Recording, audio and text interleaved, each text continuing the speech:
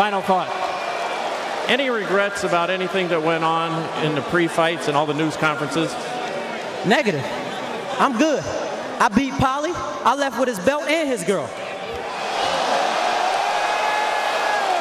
Adrian, congratulations on winning the title. Polly, come on in. Pussy, dog. Don't stop. Hey, I'm just saying, you lost. I know I lost. But Hold on, wait. Don't brag about taking my side piece. Don't brag about taking my side piece, though. That's my side piece. You don't get laid. All right.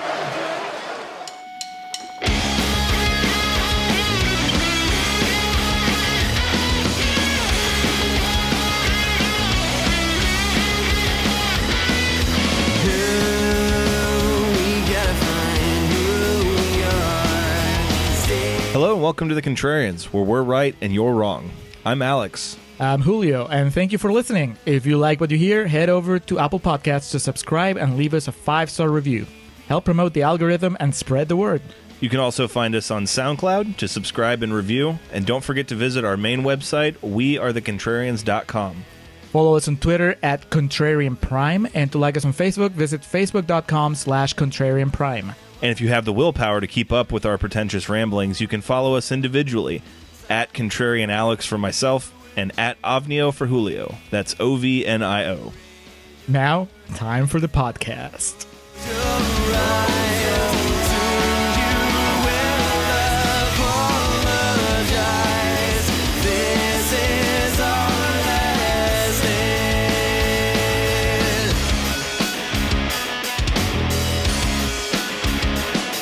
And I'm recording for Contrarian's Corner. Grudgement Day. T2 Grudgement Day. Hello, and welcome back to The Contrarians, where we're right and you're wrong. Oh, I guess welcome for our new listeners, but I assume we'll be bringing in a bevy of new listeners as we tackle this 2013 Christmas Day masterpiece. Julio, we have been on a stretch here with Sylvester Stallone for our patrons with the King of Comedy episode with Bobby De Niro. Both men, no strangers to the Contrarians, but today we bring them together. And no, it's not Copland. It's for a rematch that was 30 years in the making. Man, I didn't even remember that. This is not the first De Niro-Stallone collaboration. No, and hopefully it's not the last. They need to close the trilogy. They've been cops together. They've been boxers together.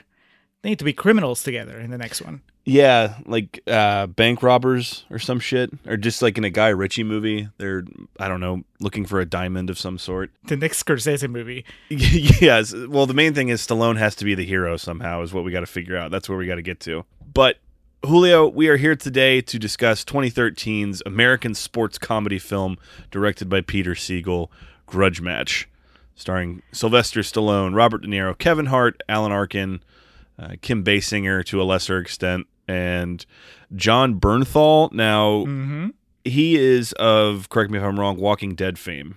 Yes, I was going to ask you, where do you know John Bernthal from? Because I know him mainly from Walking Dead, but honestly, I think that now, over the world, he's known as the Punisher. Because he was the Punisher on the Netflix show, which I haven't seen yet. I did not know that, but just his face and like the structure of his jaw, that all makes a lot of sense.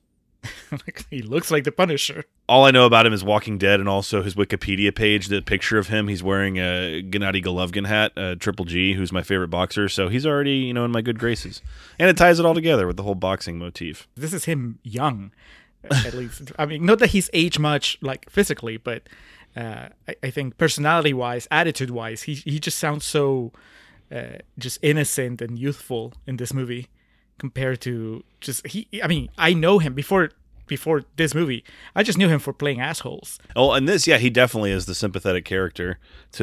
He is Robert De Niro's son, and I mean, if the horrifying CGI surrounding a lot of Robert De Niro in this movie really turns you off, then the love and the tugging of the heartstrings of the story with his son will definitely bring you back in.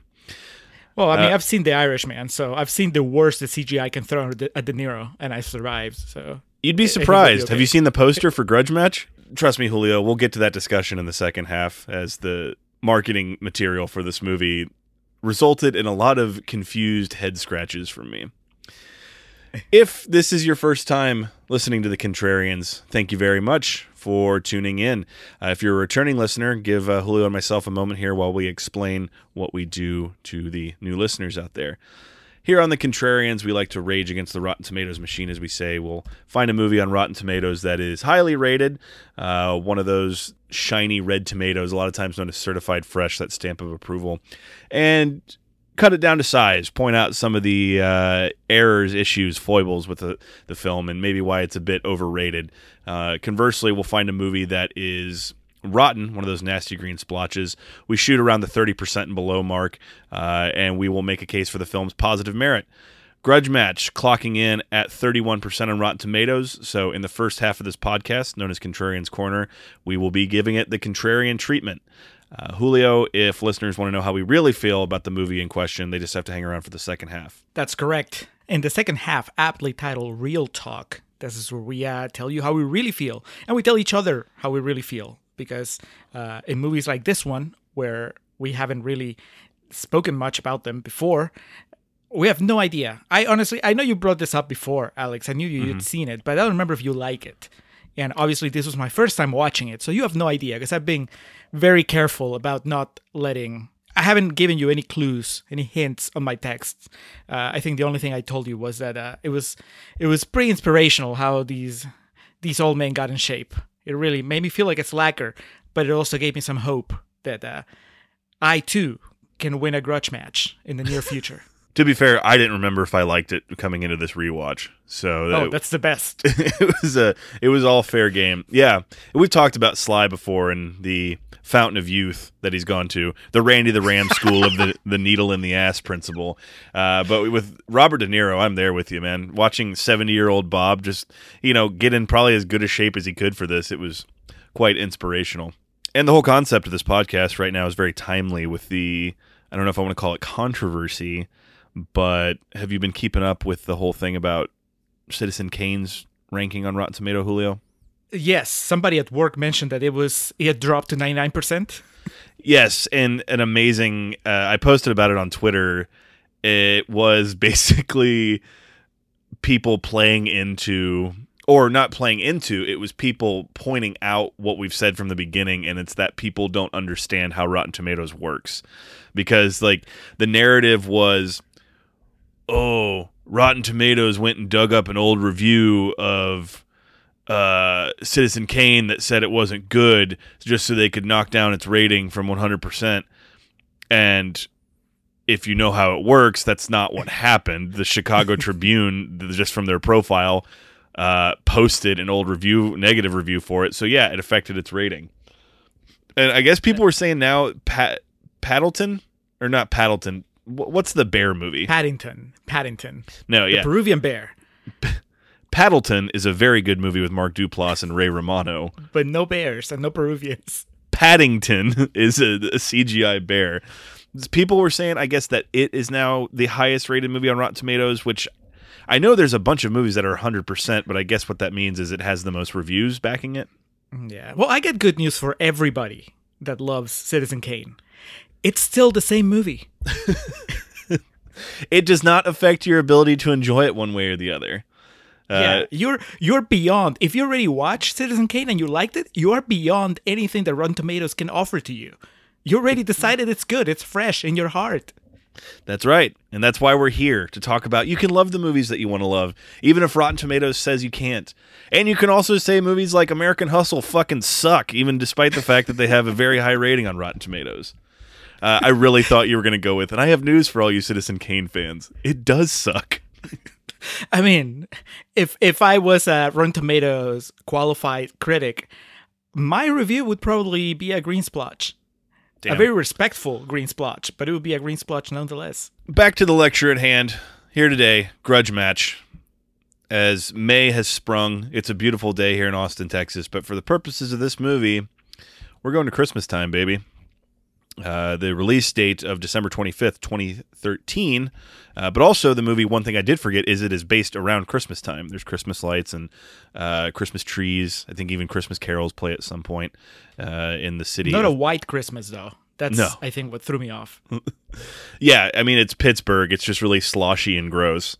which I think is an unfair portrayal of Pittsburgh. I've been there once in my life, and it's a beautiful city. As I mentioned, directed by Peter Siegel. Have we discussed Mr. Siegel on the Contrarians before? Via osmosis we did, because he directed Tommy Boy, so that would have had to have come up during our Black Sheep episode. Also, Anger Management. Anger Management with Adam Sandler and Jack Nicholson, which I have never seen. 50 First Dates, nope. Longest Yard. Get Smart. Did you like Get Smart? I really did. Nah, I'm kind of like mixed on it. If I was a Rotten Tomatoes critic, it would be a very respectful green splotch. It's on the level of Citizen Kane. It would be a tomato that is past expiration but still edible. You're not going to get sick, but your friends are not going to look at you. It's not aesthetically pleasing. Yeah, I guess just put two and two together with that the connection with Alan Arkin here as he returned for Grudge Match. Written by Tim Kelleher and Rodney Rothman. Aaron Sorkin, they are not in their filmography.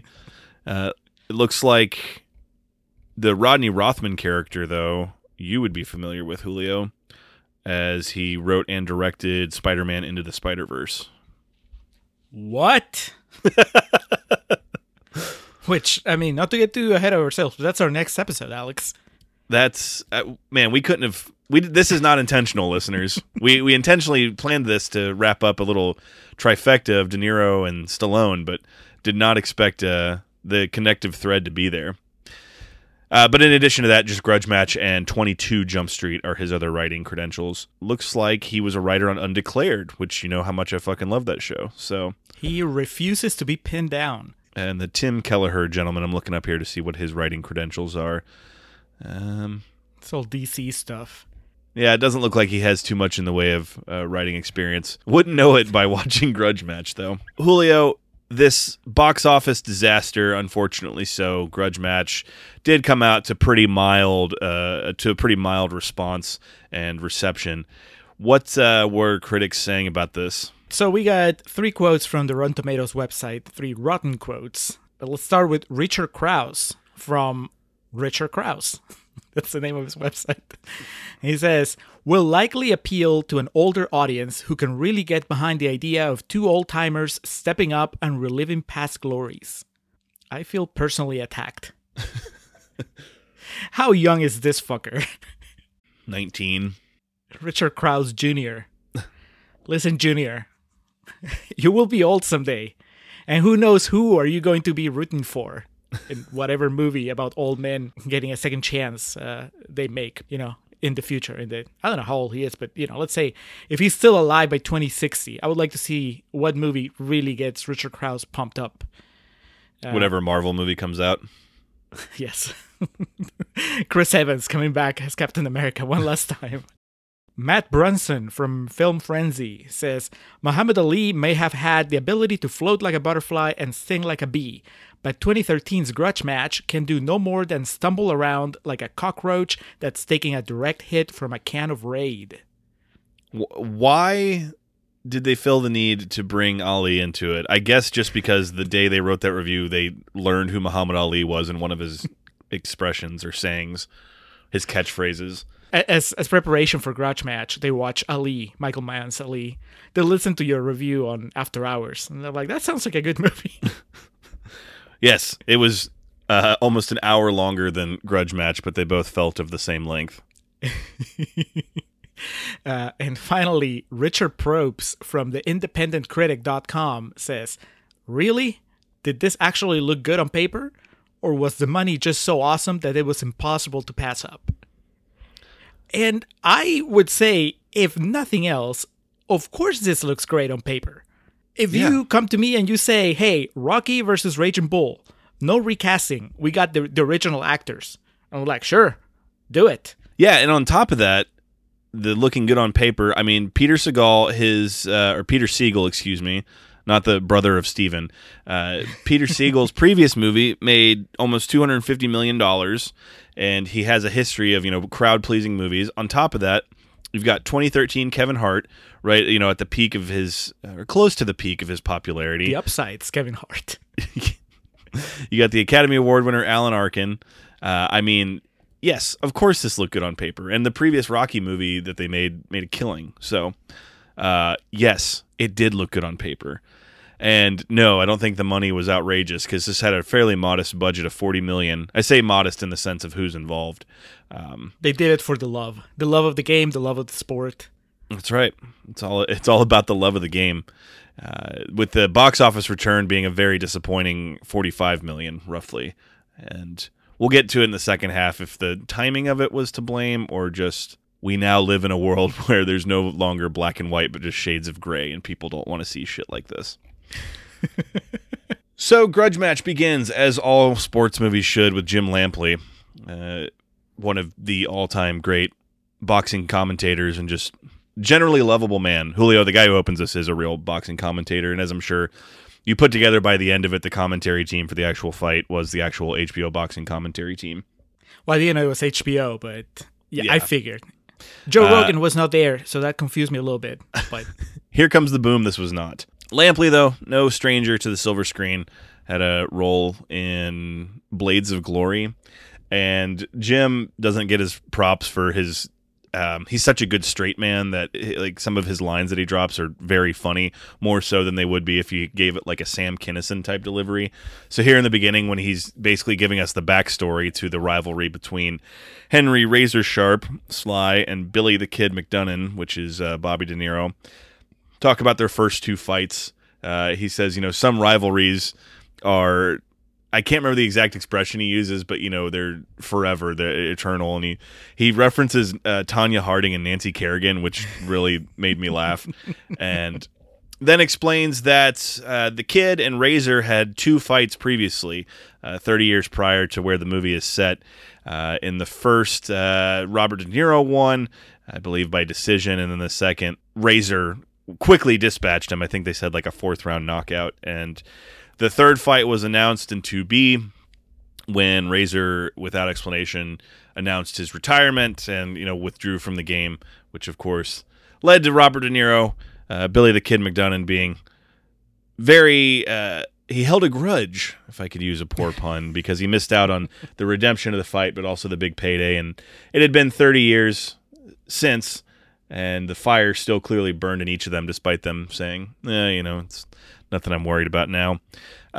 Julio kind of sprinkles of real boxing elements to this. Obviously, the idea of the rubber match, but I'm sure there's other examples of it. But to me, one of the biggest ones in 2003, I believe, Lennox Lewis, who was the heavyweight champion of the world, had a fight with Vitaly Klitschko that was a pretty controversial fight, and that Lewis was kind of getting his ass kicked, and then Vitaly got cut really bad, and they had to stop the fight due to the intensity of his cut, and so they announced the rematch, and then in the build to it, Lennox Lewis just said, no, I'm retiring. I'm pulling out of this. So very similar to this. The difference being Lennox Lewis didn't have the balls of a Robert De Niro or Sylvester Stallone, as he never actually came back to fight years later. He didn't have a Kim Basinger or an Alan Arkin on his side to really inspire him. I guess actually he didn't have a Kevin Hart just orchestrating the whole thing.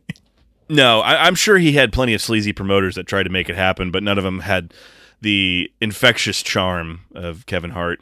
Now, I was about to say, don't you call Kevin Hart sleazy? Oh, no, never. He's the heart of the movie.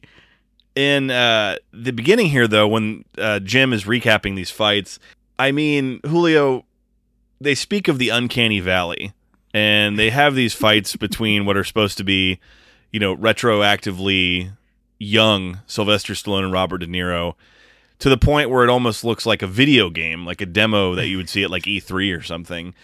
Now, CGI and Robert De Niro are not things that you think about. They're not synonymous with one another.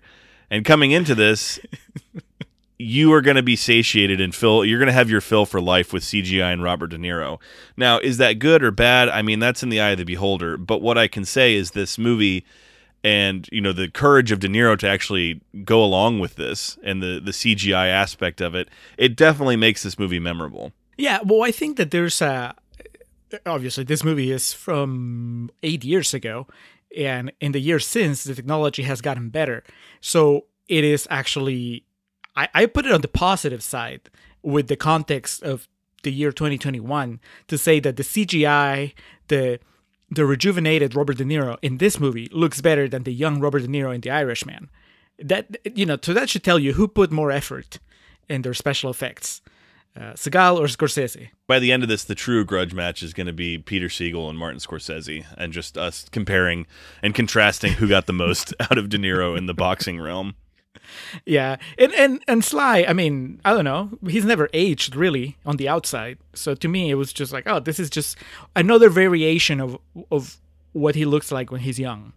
Yeah, that's a fair assessment. The complexity and wow factor of CGI Robert De Niro, it's not lost on me, the simplicity of the title. Did you see it looks like they just used Times New Roman and just typed up Grudge Match and then superimposed it on the screen.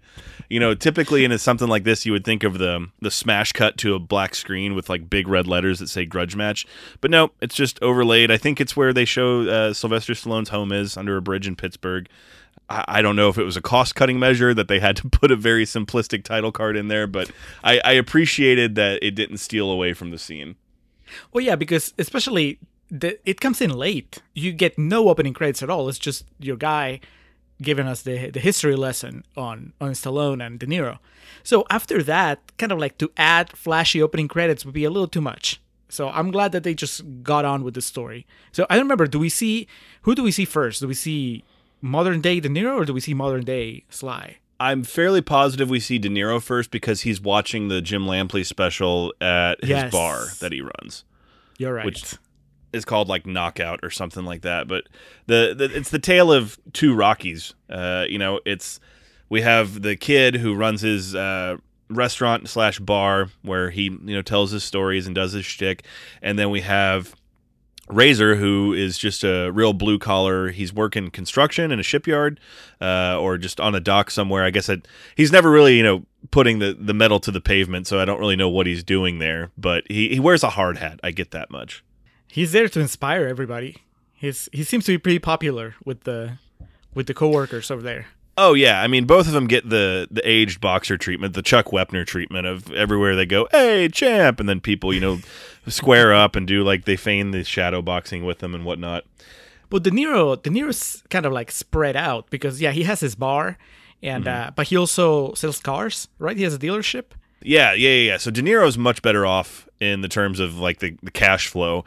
And that's what it comes down to essentially. The beginning of the whole thing is Sly needs the money, De Niro needs the redemption. That's the story there. Obviously, De Niro was smarter with his money along the way, and Stallone. I mean, it's the story of Rocky. He somehow lost it all and is down on his luck. I think he used the same home in this that he did in Rocky Balboa. De Niro has enough money that he can also moonlight as a stand-up comedian. He's a ventriloquist. Yes, he's got his little puppet that he talks to. It's ridiculous. And what we learn, though, is as much as Razor would like the cash and the kid would like his redemption, the ability to sleep at night, it's more that the people of Pittsburgh are just obsessed with this third fight. It's all they can talk about when they see these people. You would think after 30 years the talks would dissipate and that it would become just kind of just hypothetical, For example, in the MMA realm, it was Khabib Nurmagomedov and Tony Ferguson. It just got to the point, after about 3 years, we just all had to accept, look, it's not going to happen. The people of Pittsburgh, their will is much stronger than the MMA community, because it's 30 years later, and they still are thirsty for this fight. They're still #give us the grudge match. Yes. I just imagine the letters to the editor in like the 90s before, the internet was really prevalent of just, I think this fight should happen, and here's why. I deserve this fight because I sat through the first two fights. Dear President Clinton, this is why you should make this happen. So we set the table here, and I mentioned that Razor needs the money, and a big part of that is because of the declining health of his former trainer, right? That's what it sounded like. Good. Lightning Conlon? McQueen. Alan Arkin. When I was done with the movie, when I was recounting the plot to my dad, I kept saying Alan Arkin was Sylvester Stallone's dad in this because it really just seems like he's the father figure. They didn't have to church it up and make some story. He can just be his dad. It's fine. His health is declining. He needs money to help out his friend, his confidant, his father figure. He's in a retirement home, and Julio, this is a star-studded event We get a goddamn cameo from Anthony Anderson here in the the first 15 minutes of the movie. This is after The Departed. He already been in the big leagues.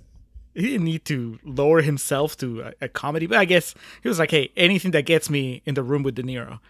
And then, of course, the joke is that he doesn't get a scene with De Niro. Well, I think it was also just a way for Siegel to stick it to Scorsese. Hey, I got your boy here. I'm just using him for a cameo where he's going to give Alan Arkin a sponge bath.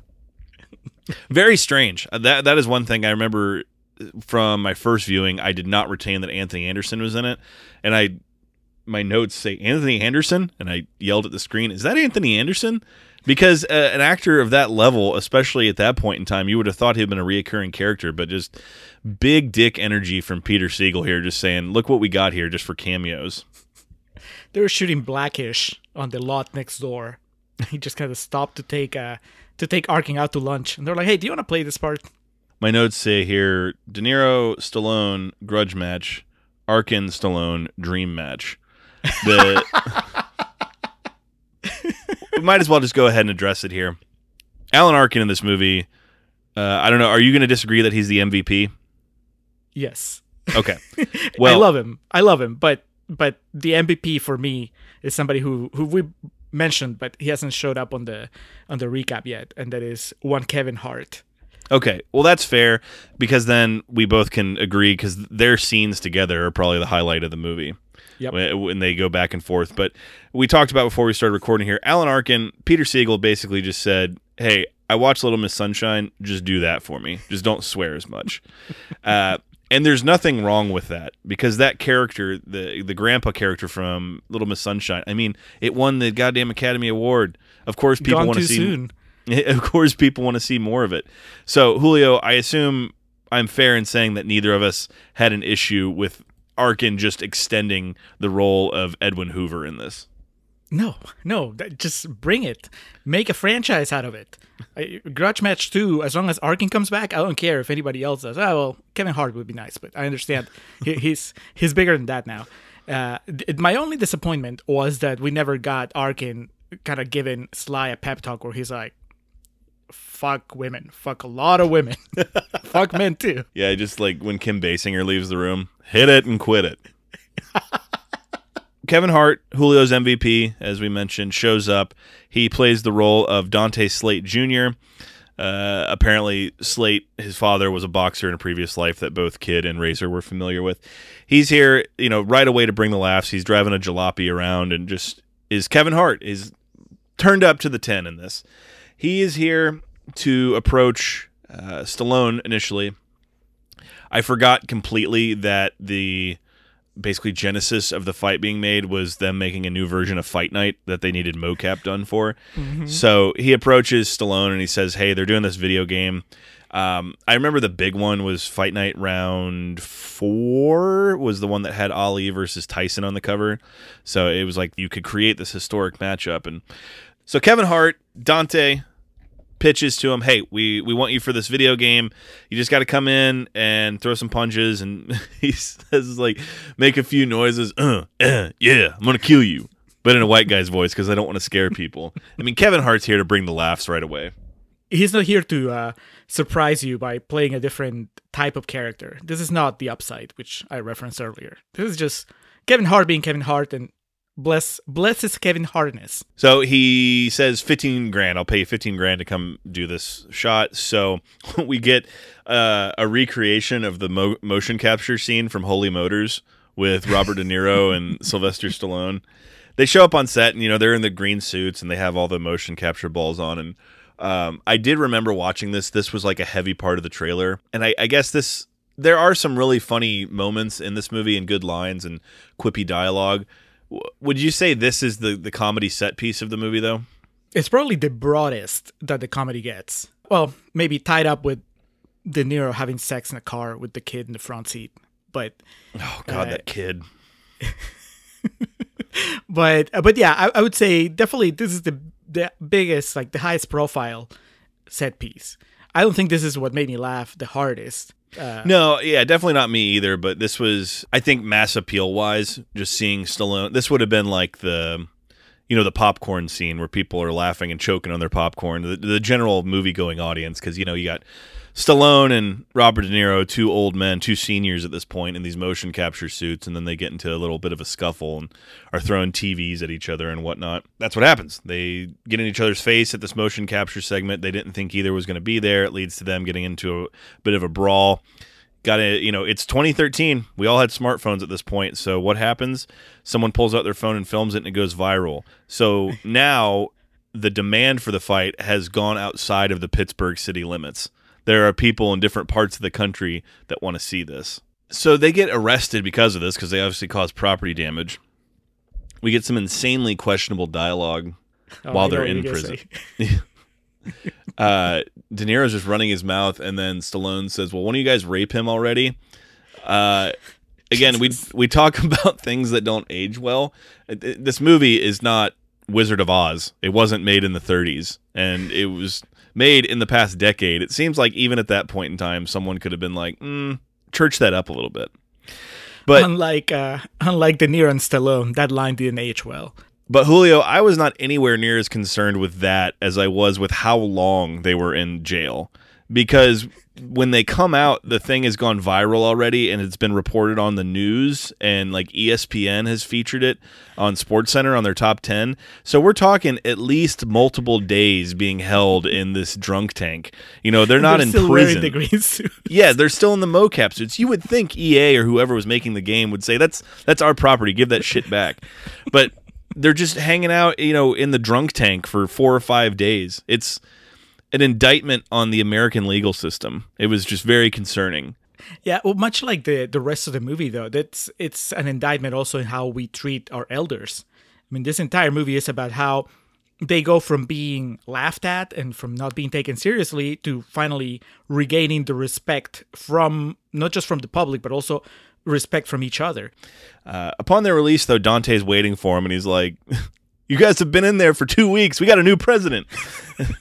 He talks about, since you've been in the clink, this thing went viral, and there's this demand to see the fight, and I want to make this happen with y'all. Of course, Stallone is adamant, no, I'm not going to do it. And De Niro wants, fuck yeah, let's fight. This is where we learn why I should say Stallone backed out all those years ago, and why he has no interest in being around Bobby De Niro, and why he has no interest in fighting or doing really anything that would necessitate cohesion with the kid McDonough.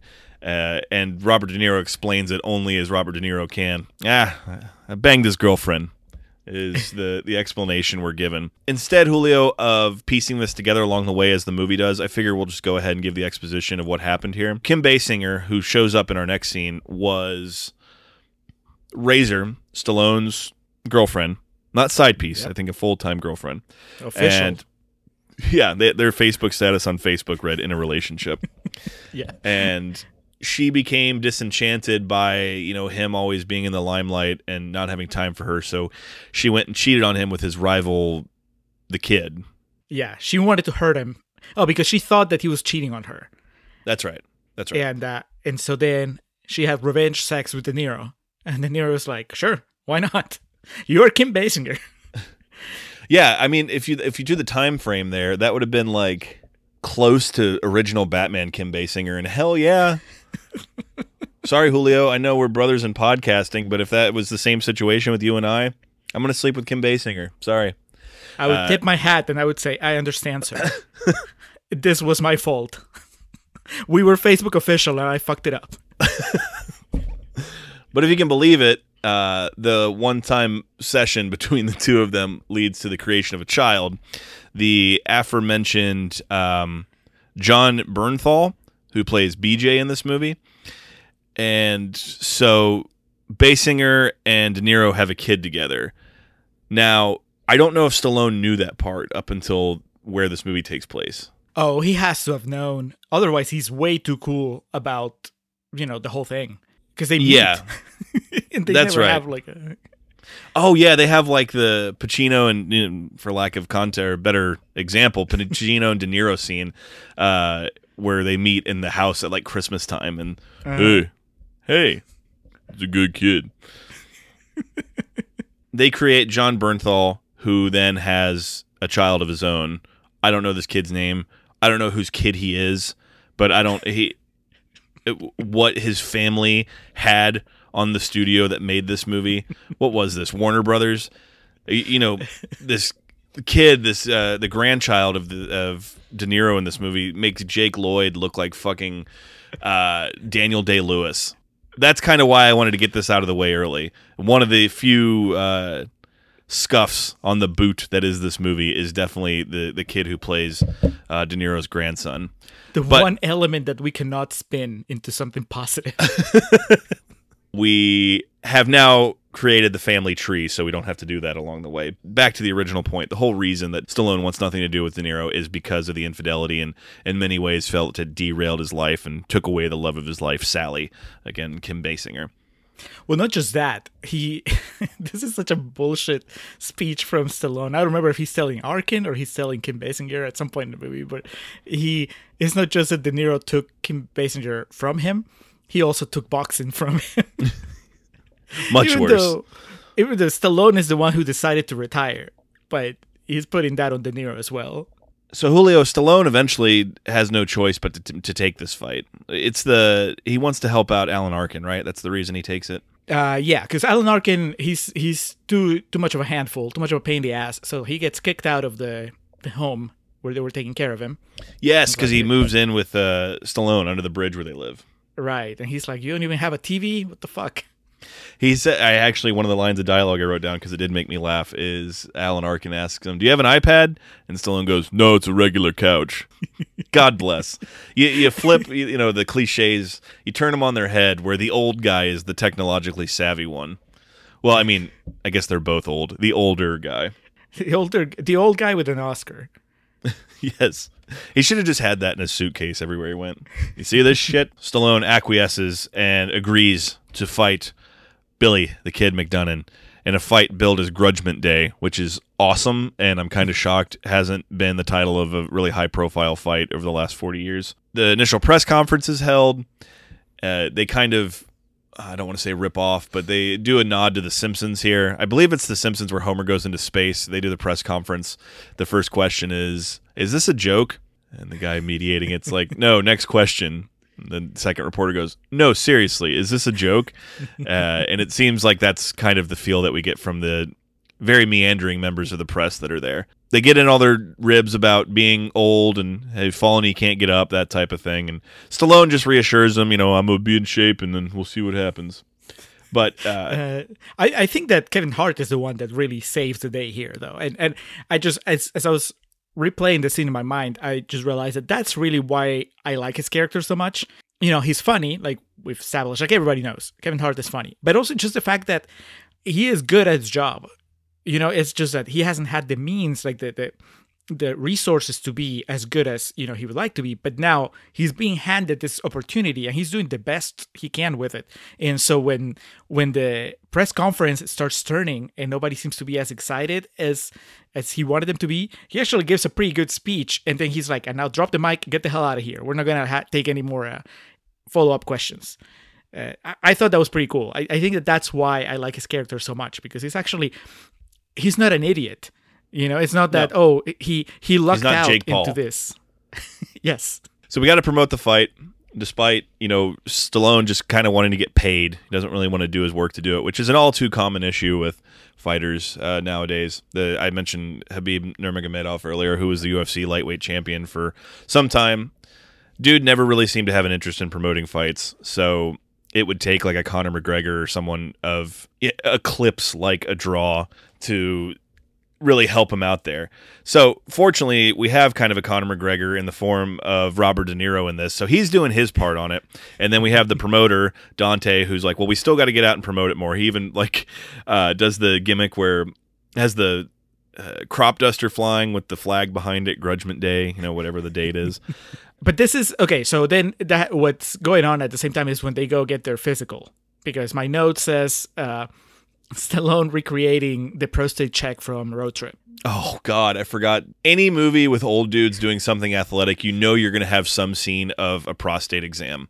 And with this, it's, to a comically gratuitous extent with the doctor that puts like a gallon of lube on his index and middle finger.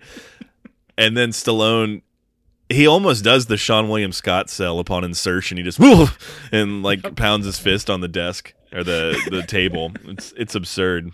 See, it took several years, but he eventually developed the comedic chops that he didn't have in Tango and Cash. We got to assemble our training camps. As we mentioned, Razor Sharp will be training with Alan Arkin, his former coach, and they very, very old school, bare bones approach, flipping tires, pulling trucks.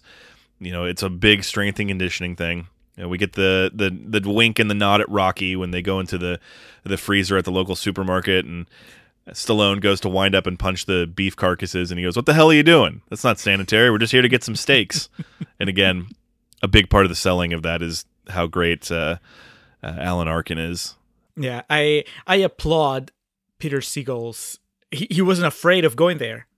Because you would think that maybe putting yourself in the company, I mean, you already have the comparison to Rocky and Raging Bull just because of who you cast. To actually go there and kind of sort of mock Rocky, I mean, that's dangerous, but he pulls it off. On the other side of the coin, in a bit of a publicity stunt, the kid, Robert De Niro, is going to train with gym owner Frankie Bright, played by LL Cool J. Always a delight when he stops by. When he enters the fray. Again, it's really just Frankie's mocking the idea of the fight and not going to offer much assistance. Again, it's just for like publicity that he is putting on this front that he's going to be training Billy. He turns him over to his coach. It's going to be Mikey, played by none other than Joey Coco Diaz. Are you familiar too much with Joey Diaz besides the guy in Spider-Man that says, if you want to get him, you got to get through me? No. I didn't even recognize him from that. Joey Diaz is amazing, in a word. He's a stand-up comedian. He's a regular on Joe Rogan's podcast. He has a podcast of his own. He's been on Tom Segura's podcast. He's just a really interesting fellow, a Cuban gentleman who grew up in America. Has amazing stories, and none of which are very appropriate or things that you should play around your significant other or family members. But Coco, Mikey is his character's name, is not much of a trainer. He just sits there, and the joke is, he's telling Robert De Niro he's fat while clearly Joey Diaz is big. He's lost a lot of weight since then, though, so good on him. And you watch Grudge Match, and I was like, well, fuck. They can do it. He's just constantly giving him bad advice, and there's the one scene where like De Niro doesn't listen to him. He listens to BJ, his son, instead. And all this transitions. We get the comedic relief of Joey Diaz, but it's basically just a means to an end to where Billy the Kid's corner is going to be his son. He's going to be the one training him and helping him get ready. So this is really, I said that Kevin Hart was the heart of the movie, but really, no. This is like I don't know, which animal has multiple hearts? Is it the cow? No, that's multiple stomachs. Well, whatever animal has multiple hearts, that's this movie. Because you have, the Kevin Hart trying to... Octopus has multiple hearts. There you go. You have the story of Kevin Hart who's trying to redeem his family name because his father was known for having like ripped off a bunch of people. And now he's, trying to make good and be successful as a promoter. And then you have the love story between Stallone and Kim Basinger, who, she seeks him out. She's trying to rekindle that relationship. And then you have what's the most effective to me, which was the story between De Niro and the Punisher, where John Bernthal seeks him out, just sneaks up on De Niro at the gym, and De Niro says, "Okay, well, let's go have some coffee or something," and they have a good talk, or well, good in quotation marks, where De Niro just gives him his side of the story and tells him, "Yeah, well, your mom asked me to stay away, so I stayed away." I mean, we're talking about how John Bernthal is very different here than in all the other roles that we know him from, and from the beginning, I mean, he looks like a little kid that's just hurt that he finally found his long-lost father, and it's not what he was hoping for. So that, to me, that drives the movie. And I don't know how you were feeling at this point, Alex, like if you had a preference as far as who you were rooting for in this grudge match to come. But to me, the relationship between John Bernthal and Robert De Niro was what really ultimately put me on De Niro's side in this confrontation, in this fight. Was it the same for you? Yeah, it's definitely a movie. It's poised like Rocky, where Stallone is obviously the working man hero, and the come from behind story is what you want to see. But I really felt for Billy the Kid. He had been living obviously with the the desire to get this win back for years and years. So, yeah, I was with you. I really was pulling for Billy the Kid towards the end. We kind of already laid out the exposition, but this is where Kim Basinger really becomes a full-fledged member of the cast and shows up. And she is trying to win Razor Sharp back into her life, but obviously there's still that giant elephant in the room of... He even says at one point, it could have been anybody, but you had to pick him. The relationship between De Niro and his son is building, and kind of running parallel to that is the trust that's building back up between Sally and Sharp. She should have just replied, "Whoa, I could have done Arkin. That would have hurt more." The training intensifies. Both men are kicking it up a notch. They're intensifying, their strength and conditioning, also the sparring. The shit that Alan Arkin's making Razor Sharp do, and just naming. There's the one I wrote down. He's doing the water punching with the dumbbells underwater. He's like, "This is how Joe Frazier won the title," and Stallone just goes, "Joe Frazier never did this." I thought that was really funny. In the training camp of De Niro, known kleptomaniac Sam Hoger is in the background. He's a former MMA fighter who was on the first season of The Ultimate Fighter and got caught stealing everyone's shit on that show. So it was very strange to just kind of see him, because he's not really of any boxing notoriety, and he's just kind of there sparring with LL Cool J. I know this means nothing to you, Julio, but I laughed out loud when I saw that it was Sam Hoger. By now, De Niro is officially being trained by his son. Yeah. And he's officially met his grandson, the highlight of the movie. Woof. Yeah, what's the kid's name? Trey? Trey. Yeah. They end up having a family dinner together, and that's where my note says, "Whose kid is this?" Because there's a point where Kim Basinger's like, "Here's a quarter. Why don't you go play a video game?" He's like, "This is the best family dinner ever," or something. And it's we've talked about on here repeatedly. Don't mean to harp on child actors, because it's in a lot of cases something they didn't really ask for. But in this particular case, if we're going to give a fair assessment of the movie, we can't act like this kid was Drew Barrymore in E.T. or anything like that. Yeah, I would never say it's the kid's fault. I would just say that it's whoever insisted that line had to stay there, that's their fault. You could cut that out and tell the kid, "Hey, and this one you just sit there and you just be quiet." Oh, here we go. So to promote the fight, there's this cross-promotional event with the Ultimate Fighting Championship, the UFC, where Billy the Kid and Razor Sharp go to promote their fight. They show a shot of you know me, I had to rewind it to see what the actual fight was, because they show the ending sequence of an actual fight. It was Bigfoot Silva when he knocked out Alistair Overeem. That would have been 2011, 2012 maybe. So they show up to this event, and this is not uncommon, or wasn't uncommon back in the day of the Zuffa days of the UFC, when there was a movie or a fight or something like that coming up that kind of went outside the realms of the UFC. There would be people there to promote it. I do not know what the UFC or the sport of mixed martial arts in general got out of this. It seems like they were just like, "Hey, they want Stallone and De Niro to come do something at our show." Okay, because basically what happens is they go out there, and I laughed so fucking hard when it shows them before they walk out to do their interview, and Stallone just does he takes it all in, he looks around the audience and then looks to the octagon cage, and he just goes, "It's a bunch of nonsense." It might have been De Niro, but one of them says it's a bunch of nonsense, and I laughed so hard, because that is still, in some ways fairly, and others not. That's boxing purists still feel like it's a circus. And so they go up there and they say that, and God bless him, Mike Goldberg, the guy who interviews him, he used to be the real play-by-play guy for the UFC, and sadly when the UFC was sold to an investment firm a few years ago, for whatever reason they cut Mike Goldberg, and hearing his voice it made me very nostalgic and made me miss him. But he straight up is asking them, "What don't you like about this?" And Stallone says, "We had a name for people that kicked in boxing, girls," and just completely burying the entire sport of MMA.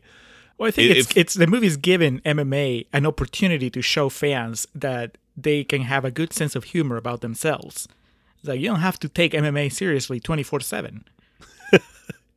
It really felt to me we were approaching the territory of that clip we used in our Crash episode of Siskel yelling at Ebert. "It's hooey, Roger. It's hooey."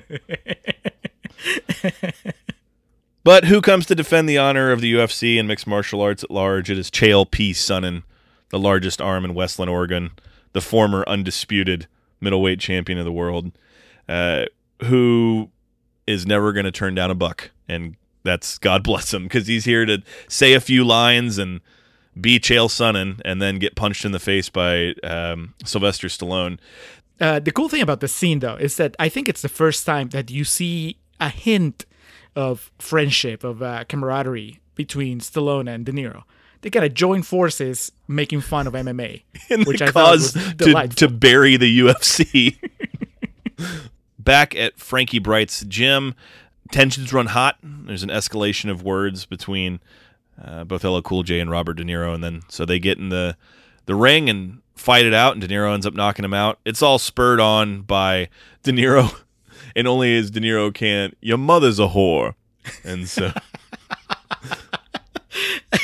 and he just says, and I named my son after her best trick. Isn't that right, BJ? And so, of course, this infuriates LL Cool J, and he gets kneed in the balls and punched in the face, and he's down for the count. Well, he deserved it, though. He was suddenly trying to take over as trainer now that De Niro is kind of a hot property. You know, he wasn't even the guy that punched the MMA fighter, but he was standing next to Stallone, so that's enough to, I guess, raise his profile. So now LL Cool J wants to be his trainer, and De Niro's like, no, you know what? I already have a trainer, and you suck. Your mother's a whore. And then, you know, it escalates from there. But that's cool. I was glad that the movie balanced it out, because I felt like maybe they were building up Sly a little too much by giving him that big moment at the MMA fight. Yeah. But now, how do you balance it? Well, you have De Niro knock out LL Cool J, and now they're back on even ground. We get the Anthony Hopkins level acting from the little boy asking what BJ stands for. And if you've ever wanted to hear Robert De Niro say butterscotch jelly beans, this is a movie for you. That's straight out of the Adam Sandler movie playbook of say something adult. And so when the kids wonder what it is, you have to make up something fun and juvenile. De Niro and Bernthal, they handle it. I think that's the kind of stuff that it also doesn't go on for too long. Mm-hmm. So, and on top of that, Alex, it actually has an emotional payoff later in the movie.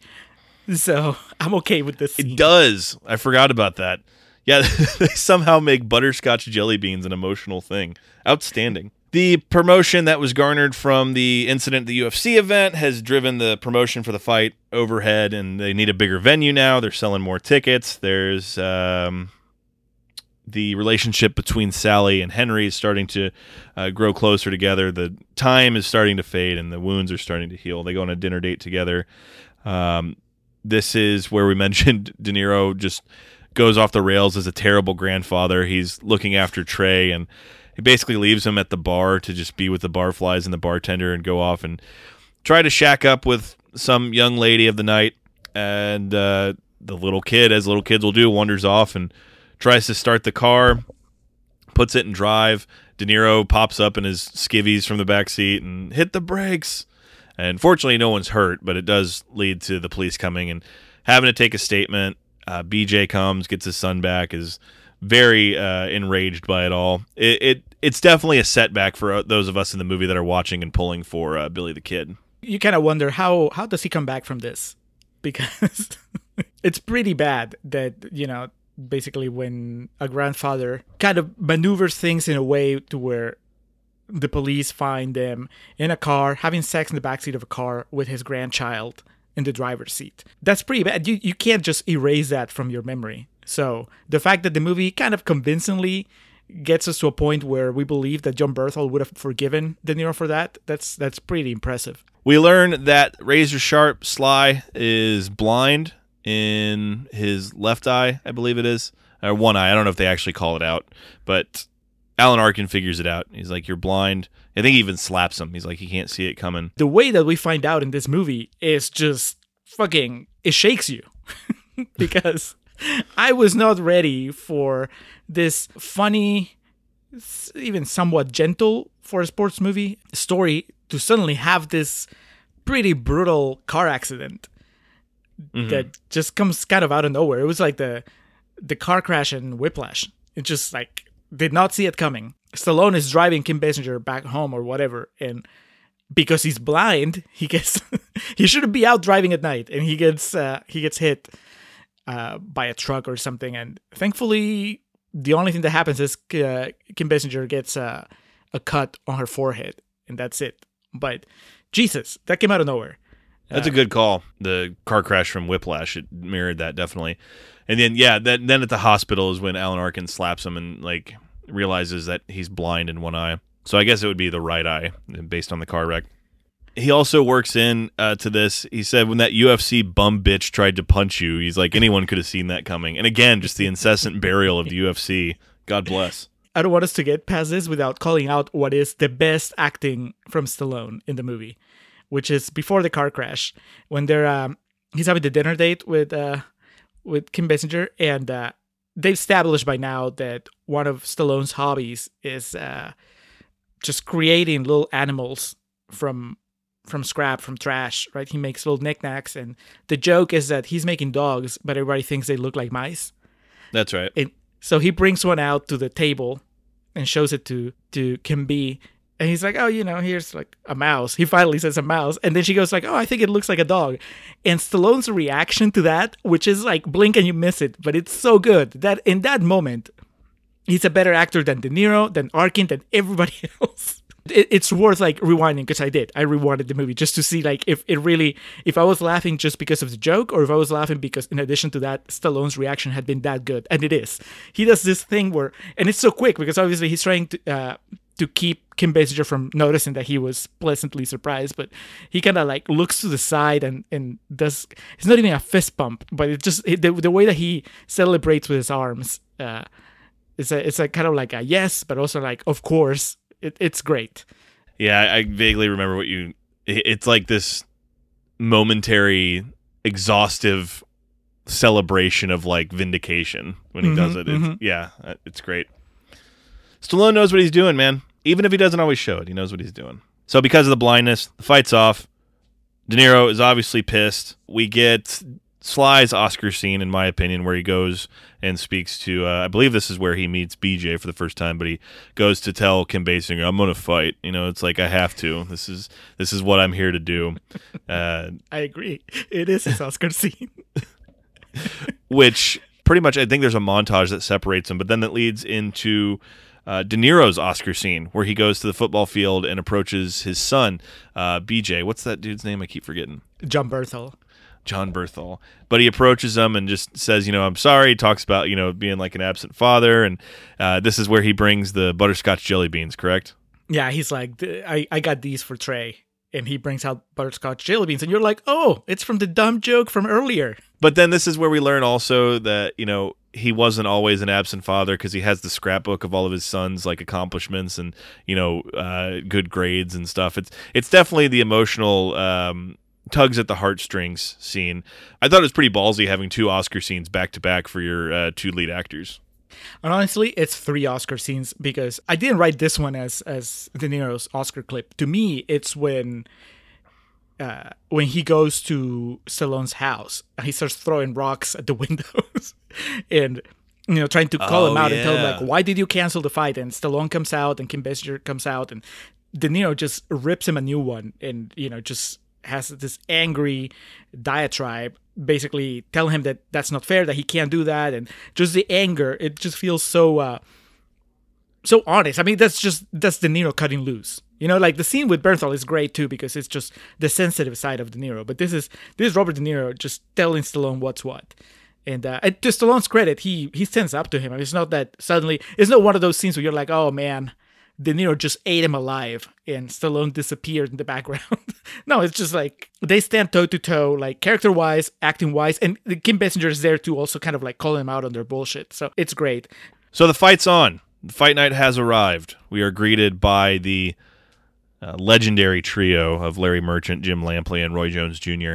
Although you definitely wouldn't know it by this movie, Roy Jones Jr. is the member of the commentary team. He was former multi-time world champion in boxing, one of the most skilled boxers ever, and is an amazing commentator. Great color guy.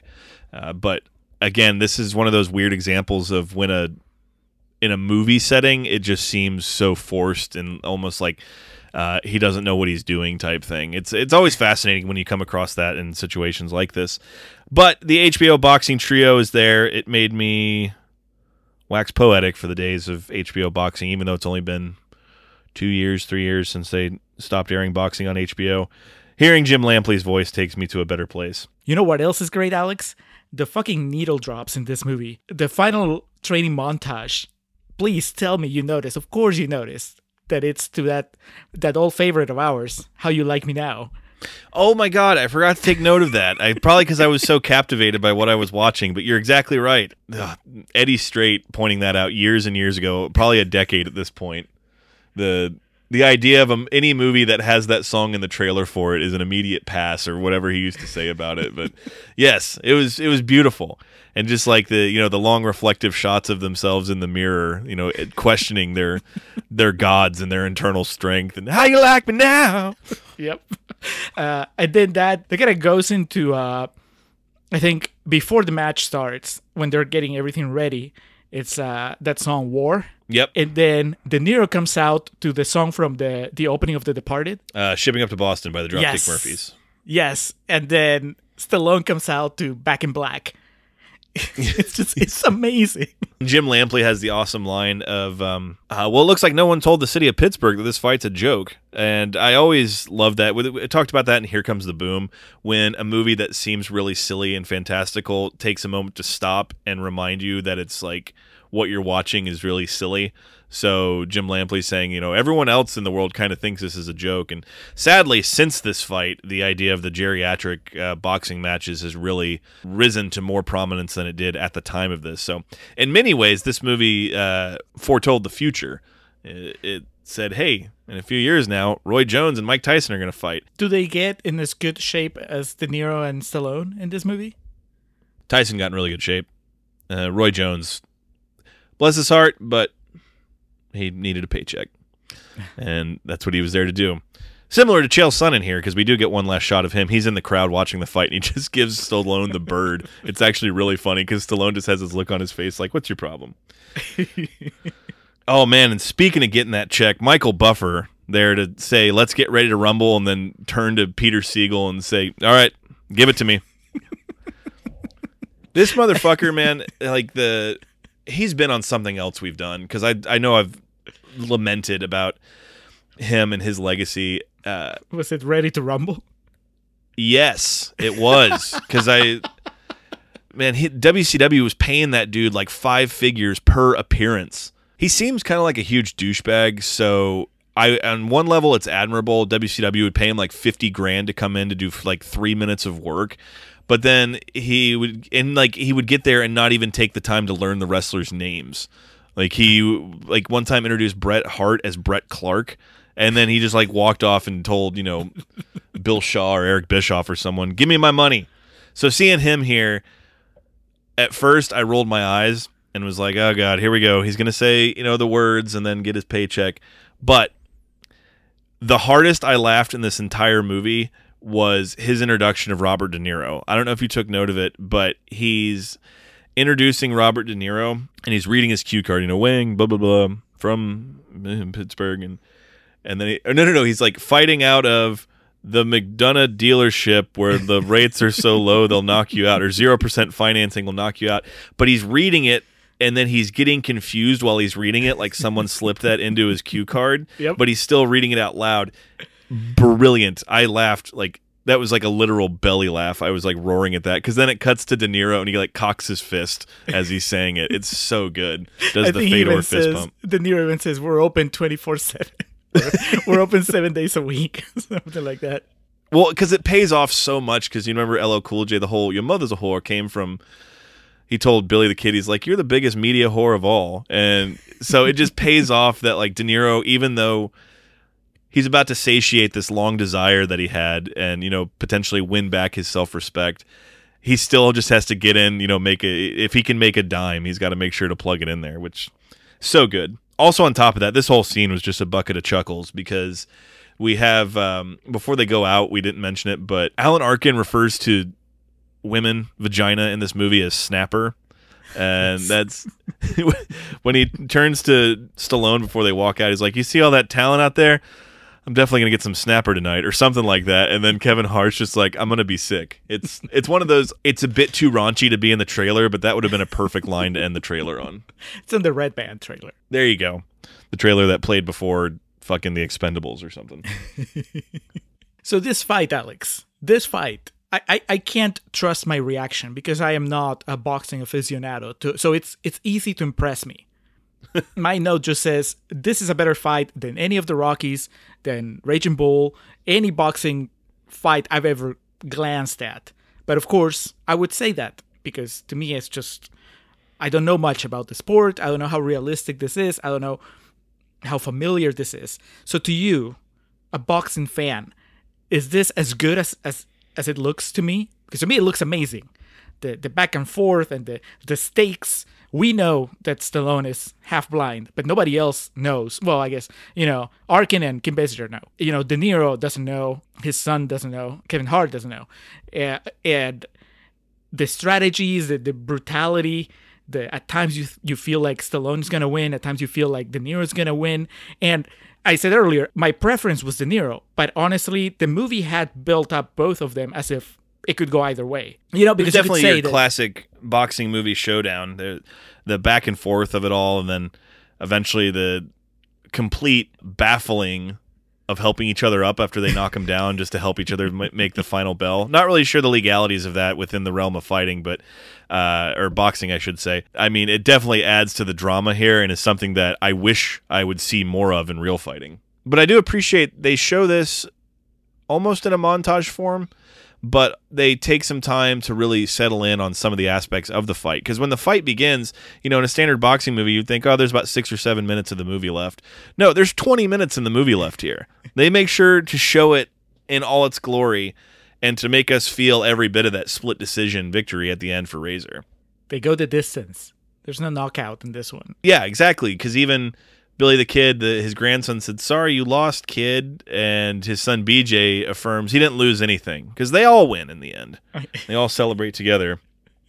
And the real victory is the boxing friends we made along the way. They both tell each other, no excuses. May the better man win. This was my last, roarous laugh of the movie when they're all in the ring and Alan Arkin, I guess, had turned his headset, his hearing aid off. And he just said, what? Fix! Bullshit! And Stallone has to tell him, no, we won. Oh, okay. So the fight's over, and we go to 3 months later and seeing how everything's doing. Razor's still living in the same place. Looks like he's living a better life.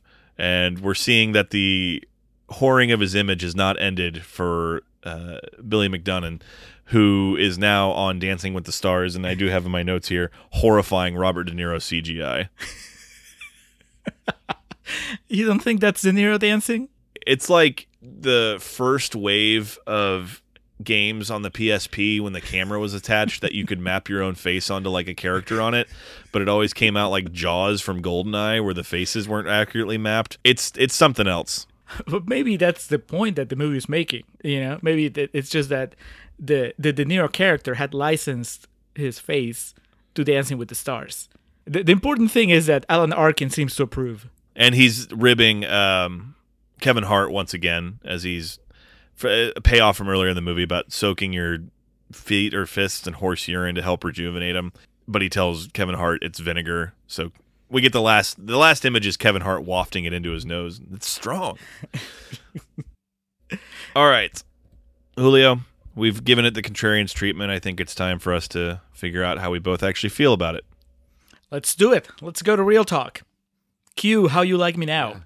And then they go, Joe, you ready? Sit down, take the paper. And I'm like, I got this. Yeah. And I went backwards, and he walked in, and the first time I looked at him, cut! Joey, what happened? Nothing. I just got overwhelmed there for a second. You see the guy from Goodfellas. Yeah, that's right. You see the devil from Angel Heart. You see Mean Streets. All the faces that he's been in Godfather. And you just choke. Right. If you want me to tell you the truth, I just choked. I choked the first 3 times. I was like, okay. And then the second day, he came up and was like, "This play light." That was the day when I told him he had man boobs. Yeah. And that day was great. And then there was another scene the next day where he had to call me a fat fuck. And he came over to me. He goes, "I'm gonna say fat fuck. Does that bother you? If it bothers you, I won't say it." I go, You're Robert De Niro. If you put it in my ass right now, I will not complain. You understand me? At least I got the fucking power that De Niro fucked me in the ass. And we are back, ready for Real Talk. But before we go into Real Talk, we're going to go into PP, our patron pitch. This is the segment where we tell patrons what they can expect on our patron channel. And we also let non-patrons know what they're missing out on. So maybe they'll decide to become patrons at the end of this segment. So if you are a patron, you'll get all the stuff that doesn't make it into this episode. We usually have to cut a fair amount of minutes of our episodes just because, for time. And also because sometimes we digress. We'll also have Contrarians After Hours, in which we discuss things that we've seen or that we've read or that we played that obviously have nothing to do with the current episode.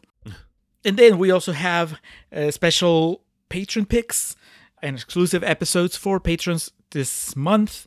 Our patron exclusive is a real talk about the movie Beautiful Girls. Beautiful Girls is one of those movies, much like Alex did with Bachelorette a couple months ago, that I'm like, I don't know that it works with our regular format, but for a patron exclusive, I think that'll be an interesting conversation. That should be coming later this month for patrons everywhere. Now, as far as the After Hours segment goes, Alex, what are you bringing to the table? We're going to talk about Get Out. I watched Get Out for the first time this weekend, and then also just a quick discussion of a 1967 French film called Weekend that I watched this week also. So I'm interested. We never really talked about Get Out. I somehow made it the 4 or 5 years since it was released, spoiler free. Wow. So that was, I know. So that was nice. So I think you and I can discuss that because I really don't know how you feel about it. So that's what I'm bringing to the table this time. On my end, if you follow me on Twitter, you saw that I was watching A Hard Day's Night and wondering out loud, if you were to make that movie today, which band you would use and whether it could even be made, if it would be possible. So I want to talk a little more about that. And then I also watched this movie, this Nicole Kidman vehicle called Destroyer, which I'm going to try to recommend to you. I think it's well worth watching. And actually, I should thank our buddies from Draft Zero because they're the reason I watched it. They had an episode where they were talking about how the movie handles different timelines. And I knew that I wanted to watch it, but then just knowing that I had that podcast episode waiting for me made it so that I would move it up the ladder on priority. So that's what you can expect in Contrarians After Hours. If you want to check out our Patreon channel, is patreon.com/Contrarian Prime. The name is The Contrarian Supplements, and you can look at our 4 tiers there. Take a look at them and see which way you would like to contribute if you want to. Yes, our tiers of $1, $3, $5, and $10 get you increasingly more access, but for the price of just a little bottle of Jack Daniels, you can get some exclusive Contrarians content. Even just the $1 tier, get a little bottle of Jack Daniels, get the $1 donation, listen to some of our exclusive episodes, listen to our King of Comedy episode, and just kind of relax and have a fun evening with it all. You can join brand new patron Ryan Swilinski. I hope that's how you pronounce his last name, because I never had to pronounce his last name before. Welcome, Ryan, to the Contrarian Supplements family. He just joined us. I don't know if it was the Crash episode or if it was the Showgirls episode that finally convinced him to make the jump. But either way, we're happy to have him. That's Ryan from Spit and Polish and the recently mentioned Yum Yum podcast. So again, welcome, Ryan. Patreon.com/Contrarian Prime. Give it a shot. You shan't regret it. All right, Grudge Match. Kind of started off the first portion talking about the posters for this movie. So I think the one they settled on was a copy of The Wrestler, where it was like the sepia tone with De Niro and Stallone resting on the ropes. They're like smiling, though. They're not exhausted like Randy the Ram. But the font is very similar, and yeah, the tone of it is almost the same. I mean, this is kind of Stallone's The Wrestler, so I can see why they went with that. I guess if that's where you want to take that, that's fine. Or De Niro's The Wrestler? It's nobody's The Wrestler. Maybe Alan Arkin. One of the posters for it was like, I think it was the original theatrical one, was like a fight poster. Like looked like an old aged Thrilla in Manila style poster, Rumble in the Jungle type shit. But Stallone looks normal on it, and De Niro is like horrifyingly photoshopped. I don't know if it was a different body they used or something, but his face looks nothing like De Niro, which unfortunately was a trend in this. They obviously had to do a lot more Hollywood magic with De Niro in this, which I don't really get, because even by the end, I guess when you had to show him back in his heyday as like ripped and shit, we had to get crazy with it. But he's still like, he was a 70-year-old man when this was made. I thought he looked pretty presentable by the end of it. We can only hope to look that way when we get to 70, if we get to 70. No joke. And then you got Sly, who, as we've talked about, I think has some chemical advantages in his physique. But, I mean, he's a 67-year-old man with fucking a six-pack. Come on now. Anyway, seems like they couldn't really come up with an idea of how they wanted to market this from a, physical marketing perspective, with some of these posters looking like a boxing movie and then others looking like a family comedy, and that weird feel-good shit, and lack of preparation or lack of understanding on how to market this movie definitely showed in its box office return. As I mentioned in the first half, a budget of $40 million with a box office return of just under $45 million. Did not translate well to the box office. Do you think the Christmas Day release had anything to do with that? I mean, it doesn't scream Christmas movie, so that's a problem. Like, it really felt like they just put like Christmas lights in the background in a few scenes just to like justify it, or just to say, yeah, it's a Christmas movie. See, there's no snow. I think that's the main problem. I needed snow. Yeah, it's not, as you said, it is not a white Christmas. Do you know what else? What else came out? Wolf of Wall Street came out that day. Ooh, no. And we have probably had this discussion before, because also that's the same day Walter Mitty came out, and that had a tough time at the box office. Two movies I would rather rewatch than Wolf of Wall Street: Secret Life of Walter Mitty and Grudge Match. It would take you less time to. Yeah, I was just about to say watch both of them, and I'd still have an hour left as opposed to watching. So, in addition to competing with The Wolf of Wall Street, Julio, it still was going up against American Hustle, which had been released 2 weeks previously on December, looks like 13th of 2013. Yeah, so... De Niro competing against himself. God, Walter Mitty is actually a really good movie, and we've talked about that before.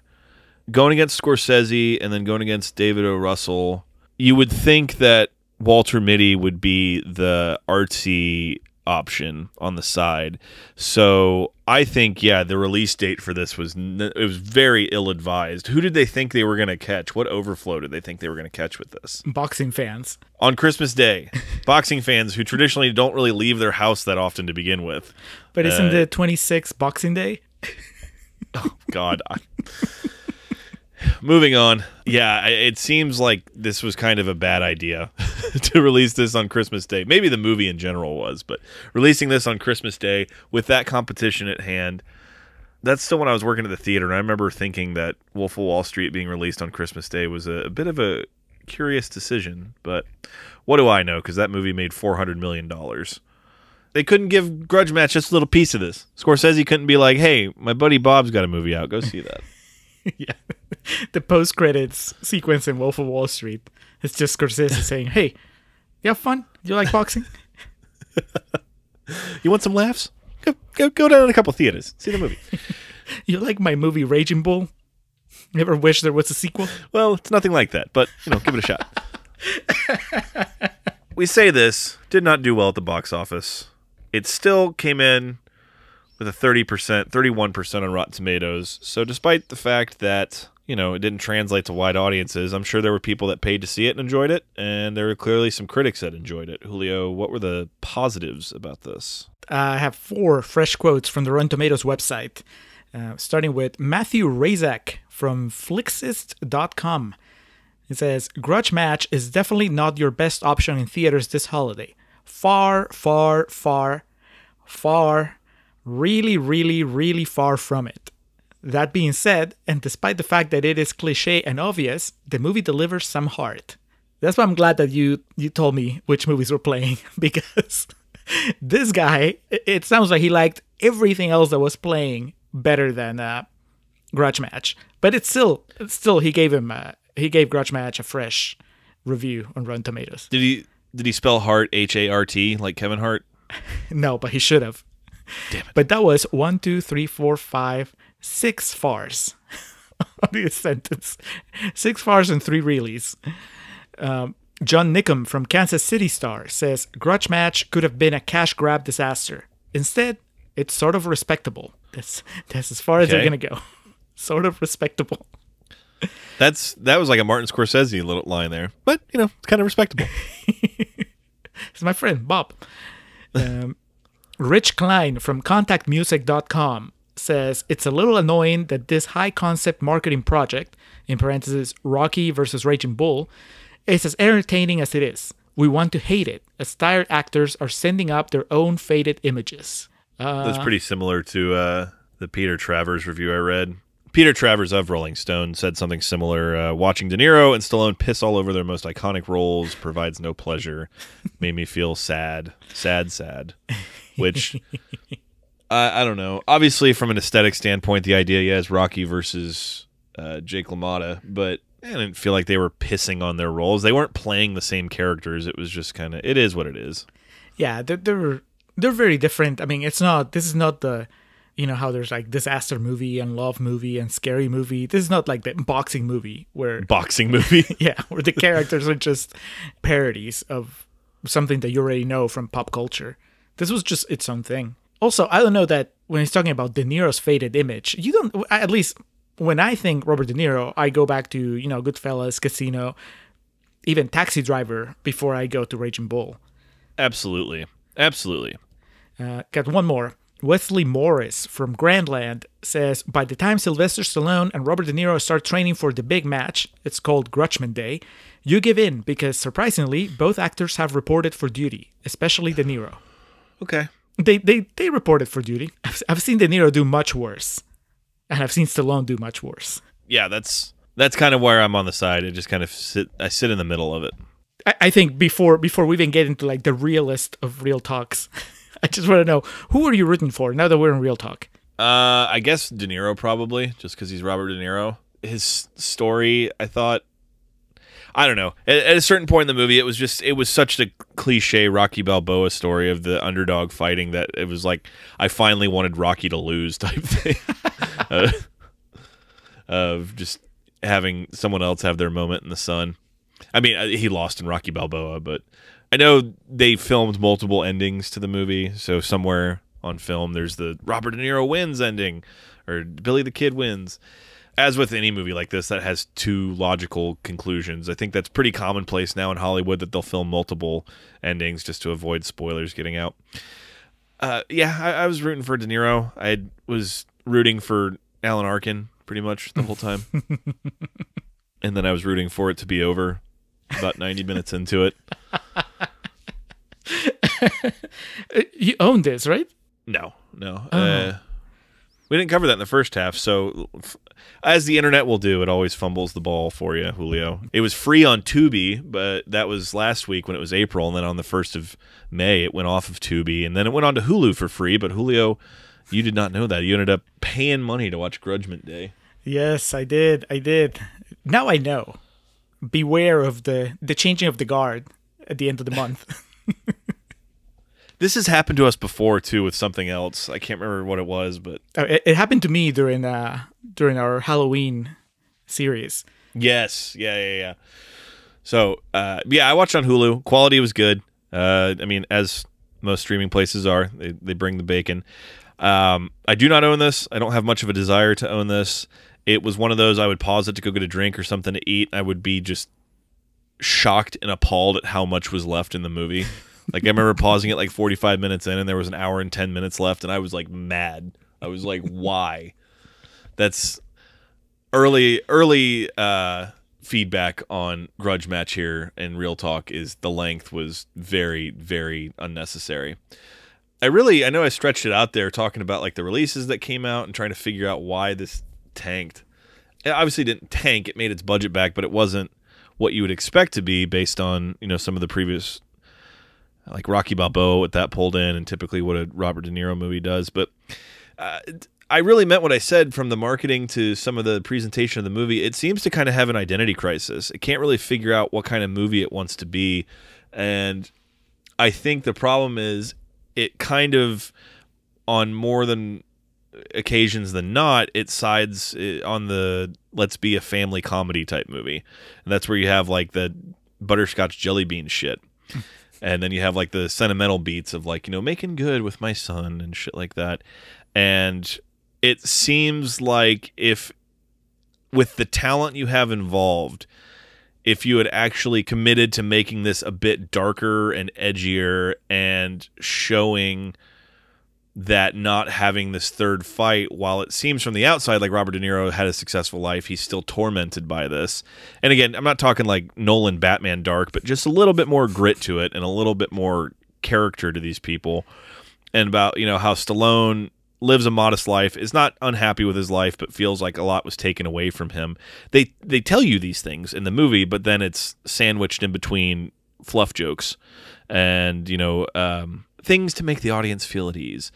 I felt that while we do get some good acting in this and flashes of brilliance from almost everyone involved, I feel like there was definitely a much better movie to be made with these parts, and that it just took the safe route, and I feel like it really paid for it and made the people involved look silly on more than one occasion. So you want this to be like Warrior? I mean, Warrior is a completely different story, but tone-wise. Because Warrior is not, I think that's the comedy is minimal in that movie. Yeah. Is there any comedy in that, like intentional comedy?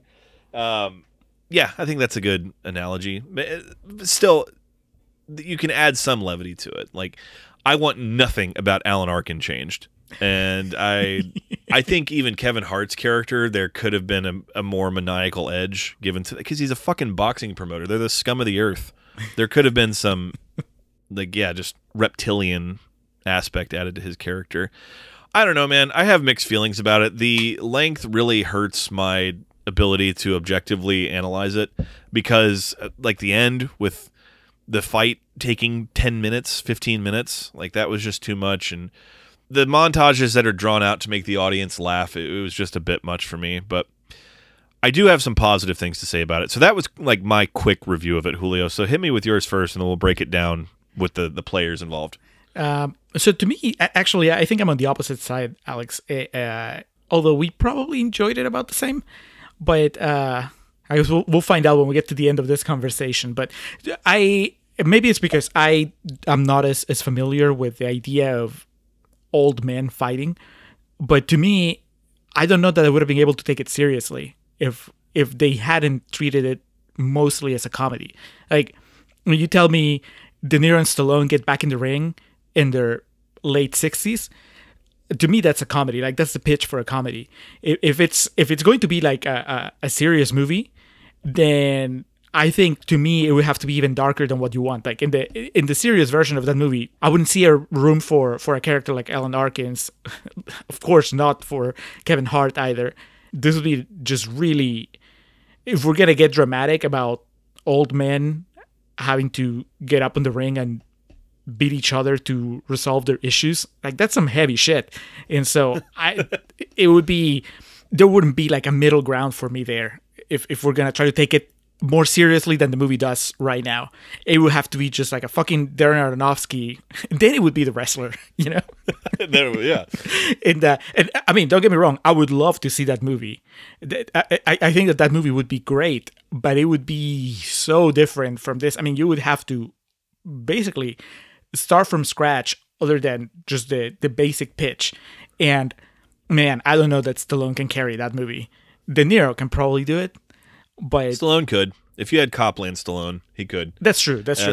He would have to work a lot harder than he does in this movie, though, in the current incarnation of Grudge Match. Yeah, and you would have to get him to take himself out of it and be able to be like, hey, we're trying to make something real here. Did you see The Wrestler? Okay, we're trying to do that, but with boxing. Yeah, he tried to get me. I turned him down.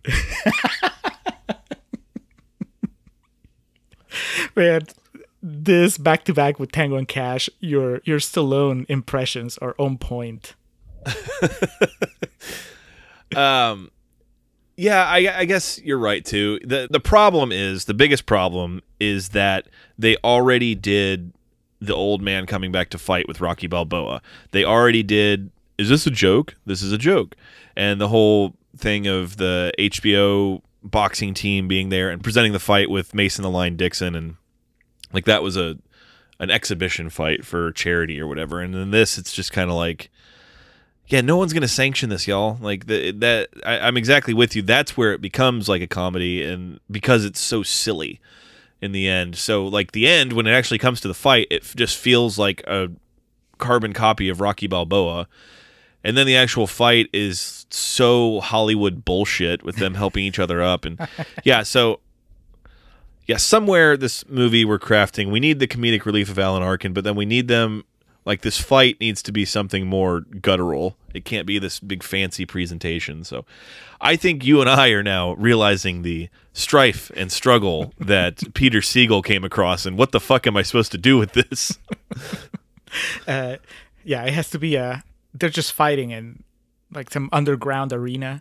Like a bare knuckle fight, like the end of Snatch type thing, like where Brad Pitt fights in that. They go and, because there are old fuckers that fight in bare knuckle boxing in Britain like that still to this day. But again, Peter Siegel, when the director we're working with here, you know, his biggest claim to fame is probably Tommy Boy.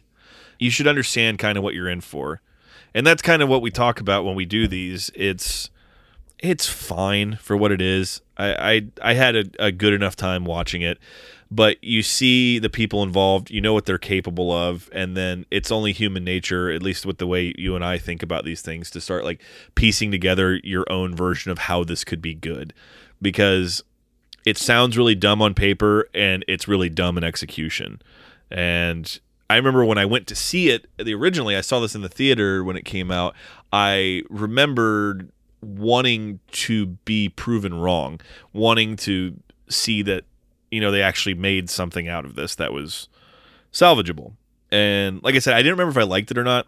I think I probably enjoyed it more than I expected myself to upon rewatch for the podcast here, but it left me like wanting more. And we've talked about De Niro later in life, De Niro and the movies he's made and some of the choices he's made, which, you know, understandably so for personal life and all that shit. So like a movie like this, I don't know about you, there were moments in this where I saw like De Niro, like prime De Niro, just like flashes of him coming through, and it was like, fuck yes. But then it would just revert back to, you know, kind of just I used the word meandering earlier in describing the movie, and that's kind of what it just felt like. And then Stallone, I really like you called out that one scene. Were you being serious about his physical acting in the scene with the sculpture? Yes, I loved it. Yeah, that's his best moment in the movie, and his Oscar clip is also pretty good. Yeah, he knows what he's doing in those roles, and like for all the jesting and cliched and stereotypes about him, he's good. He's a good actor, and so like exactly what you're talking about, and the Oscar clip, and the same thing with that. There's flashes of brilliance. It's not on par with Rocky Balboa or something like that, or obviously it's not Copland, but it's everyone has their flashes, except, in my opinion, for Kim Basinger. She's just the definition of there. Mm-hmm. Like, she's just there, and it seemed like everyone who made this had a good time doing it. Cool. But like Kim Basinger, if I was gonna talk about this movie, she would definitely be the one I point to that just like nothing she did had any flashes of, you know, potential or brilliance to me. It was just kind of like she was composite character A, or just, you know, token female character A type thing. Right, but that's what they gave her. I mean, you know, that's unlike everybody else. She never gets a big moment. She's there for everybody else's big moments, but she doesn't get the stuff that Alan Arkin does. I mean, she has that speech where she explains why she cheated on Sly, but even then, the scene favors him as far as performance. You know, he gets the big moments because her character is just kind of, I mean, you just said very phallocentric movie. Yeah, she doesn't really get much to do other than, I guess, be the voice of reason, and so she's automatically the most boring person in the movie. And I actually kind of resented. I know she was doing the right thing, but the moment where she goes and tells John Bernthal that Stallone is blind and basically changes the course of the fight in doing so, like, it made me mad, even though I know it's the right thing to do. Like, morally, it was the right thing to do. But it just felt like, I don't know, I know it's stupid macho bullshit, but it made me mad on behalf of Stallone, because I'm like, he didn't want anybody to know. Yeah. It made me mad on the side of De Niro, because I'm like, this fucker is finally getting his comeback, and you're taking it from him by basically sabotaging his strategy by telling his trainer. And again, I mean, if I step back, I know humanly that's the right thing to do. Like, Stallone was basically going to kill himself up there on the ring. But I think maybe because the movie hadn't really done anything to get me on her side when she makes this decision, I was not invested. And I was like, no, what are you doing? You're ruining it. Yeah. So that's probably my take on Kim Basinger, is just that it's not on her, but the writing and the directing, they didn't do her any favors. Yeah, and John Bernthal also kind of there, but he even has a few moments of like, that's my dad, or emotional, resonating moments. I think he has chemistry with De Niro, like chemistry that Stallone and Kim Basinger don't have. Like the chemistry that Stallone has with Alan Arkin, De Niro has with Bernthal, and I really like the scene where he asked him to train him, and they go on. They have like a pretty good back and forth. That, to me, knowing how De Niro likes to improvise when he's in certain movies, to me that scene read like De Niro improvising and John Bernthal keeping up with him, because they go back and forth about the cars that he drives and what he did when he played football, and it just felt but it felt improvised in a good way, not the way that gets under my skin and ruins the movies for me. This actually felt Not like, oh wow, two actors. 21 Jump Street way. Yes, exactly. But here's the other thing: like, they're not being funny. That's the other thing. It's not that they're improvising to kind of like one up their punchlines. They're just kind of doing that thing where they improvise kind of to showcase the chemistry, if it's there, and in this case it is. So that's the moment that I think they really won me over. So I was like, man, that was really good, and now he's going to be training him, so I'm on their side. And I think that I came with the baggage of having a very specific image of John Bernthal. It's funny because I'm used to seeing him as an asshole and a guy that's very complicated, and and then suddenly seeing him play somebody who's a lot simpler, it became a positive. It's like, oh, so he can do that. He can just be the closest to a regular guy that this movie has. He can pull it off. So I think that helped him. That became an advantage from my end. And then, like I said, Kevin Hart, Alan Arkin, they're top of their game. Yeah, that's before we get to them, we talked about Stallone. I gave my thoughts on De Niro. What was your takeaway of De Niro in this? I mean, I think it's great. I mean, that's not okay. So great. It's funny because we just did that Patreon episode for The King of Comedy. So of course there are levels to this shit when it comes to De Niro. Exactly. Like, this is not The King of Comedy De Niro. This is not Goodfellas De Niro. I think that there are times when you watch De Niro and you see something new being created, and there are times when you watch De Niro and you're like, okay, this is a familiar tune, just really well played. And that was the case with Grudge Match. I'm like, this is not hitting any new notes. And it's not about Raging Bull, because honestly, I watched Raging Bull decades ago and I haven't revisited since. So my memory of Raging Bull, other than De Niro gaining a lot of weight at some point, it's I'm not bringing that into this. But it's just I guess that specific type of comedy, De Niro being a loudmouth and just being pretty aggressive. It works in the context of the movie, and it works because De Niro is good, but it's not breaking new ground. I think in this case, De Niro doesn't benefit from us having watched The King of Comedy so recently, because now I'm like, well, this is good, but you have greatness in you, Bob. Yeah. But I like him. And he made me laugh several times. And was there anything you cringed at that they made him do? I don't think I ever got to cringing. I mean, some stuff is just silly, like the green suit stuff is silly, and the stuff with him having sex in the car is silly. It is not, I cringe when I see the trailers for Bad Grandpa or that shit. This was right up to the line, but doesn't cross it. And what I was going to say is that it actually, the emotional moments work for me. When he gets really emotional in the movie, like when he gets mad and starts breaking Stallone's windows because he's like, motherfucker, you're cheating me again. I was with it. I was like, oh man, he's got that fire back.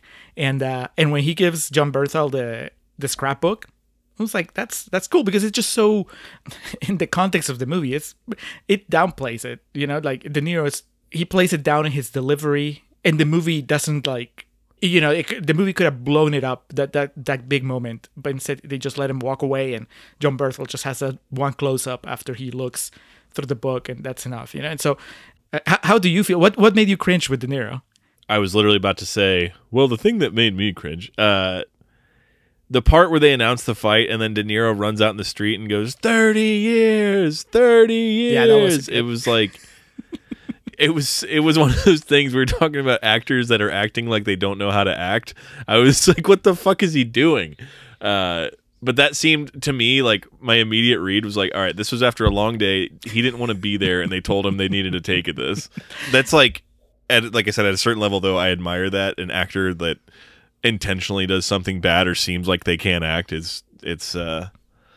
that was the only part that was like that. I meant what I said in the first portion. I think there were some really good laughs. The part of them doing the ad for the casino was really funny.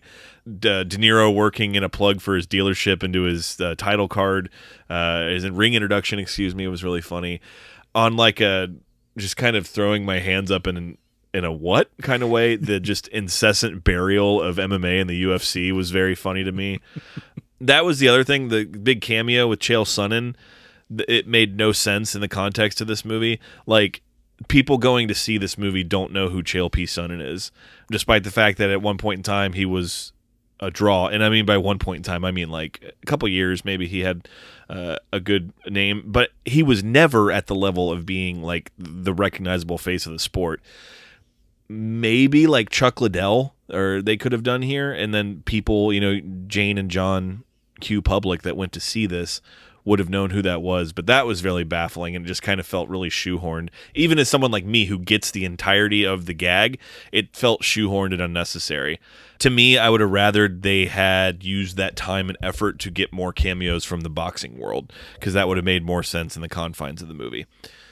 That's me griping as a combat sports fan. As a movie fan, that scene and several others just felt completely superfluous overall, because the runtime, this is a movie, a classic example of the Mattis rule. If this had been 90 minutes, in no way would I have found any part of it offensive or, quote unquote bad. No reason for this movie to be 2 hours long. I don't think it's with Stallone. We talked about already. I was reading while we were doing this. He got nominated for Worst Actor for the Razzies for that. No. I didn't think he was that bad. No. Especially like the people he was up against were Adam Sandler in Grown Ups, Ashton Kutcher in Jobs, Johnny Depp in Lone Ranger, and Jaden Smith in After Earth. Stallone is fine, especially in comparison to those. Oh yeah, I agree. No, he's not. He's just not De Niro, and he's not. At least to me, he's not. I don't know. That's just like a personal preference. I think Sly needs to go like a little deeper for me to find him more charismatic. It might be leftover resentment from Tango and Cash. I literally finished editing that episode last night, and so I think that there might be some leftover stuff there. But like I said, he's better than that movie. I think that I constantly find myself thinking this is good, but you could have a better actor and it would be even better. And it's like a double-edged sword, because there are moments that really work and actually they feel better to me because it's Stallone and he's like surprising me, like his Oscar clip, and I'm just like, all right, he brought it, and it works because he looks like Stallone and he looks like a beaten up dude. But yeah, no, he does not deserve a Razzie. God, come on, guys, not for what this are we doing here? Yeah, oh no, there's definitely other ones you could put that pin on, but. And then moving on here to the dual MVP, where we give our credit, the majority of the credit for the movie. In my case, Alan Arkin, and yours, Kevin Hart. I think, like we talked about, and trying to piece together something really good from this project we were given, I think they're the part of like the family fun comedy that works for me. The aspect of, I wish the Stallone and De Niro side of it was a bit more serious and you could still keep this in for laughs. Kevin Hart is used sparingly enough in this that it never becomes all about Kevin Hart and exhausting sometimes like his comedy can be, and just like his whole, I'm Kevin Hart thing, which has made him a lot of money. It's just for me personally, as we've talked about, listener to the podcast, Eddie Strait will agree with me, the best use of Kevin Hart ever was his role in 40-Year-Old Virgin, because you consolidate what he's really good at to one impactful moment. And with this, it's kind of sprinkled throughout it. And I think he did really well with what he was given, and also like just really spastic, and he was given enough to react with. And it was a novelty to see him interact with Stallone and De Niro. I think even if it didn't all land, just the interactions with them were entertaining enough. Yeah, he holds his own. He seems pretty fearless going against him. And you were right in Contreras Corner. I mean, the best is him and Arkin, which, I mean, they get maybe 3 scenes together. I don't know if it was. I would believe if Peter Siegel told me that they just told them, riff, and they filmed it, I would believe that was just them going back and forth. Yeah, I think my favorite is when Arkin goes to tell him that the fight is off, that Stallone's not going to do it, and then Arkin walks away.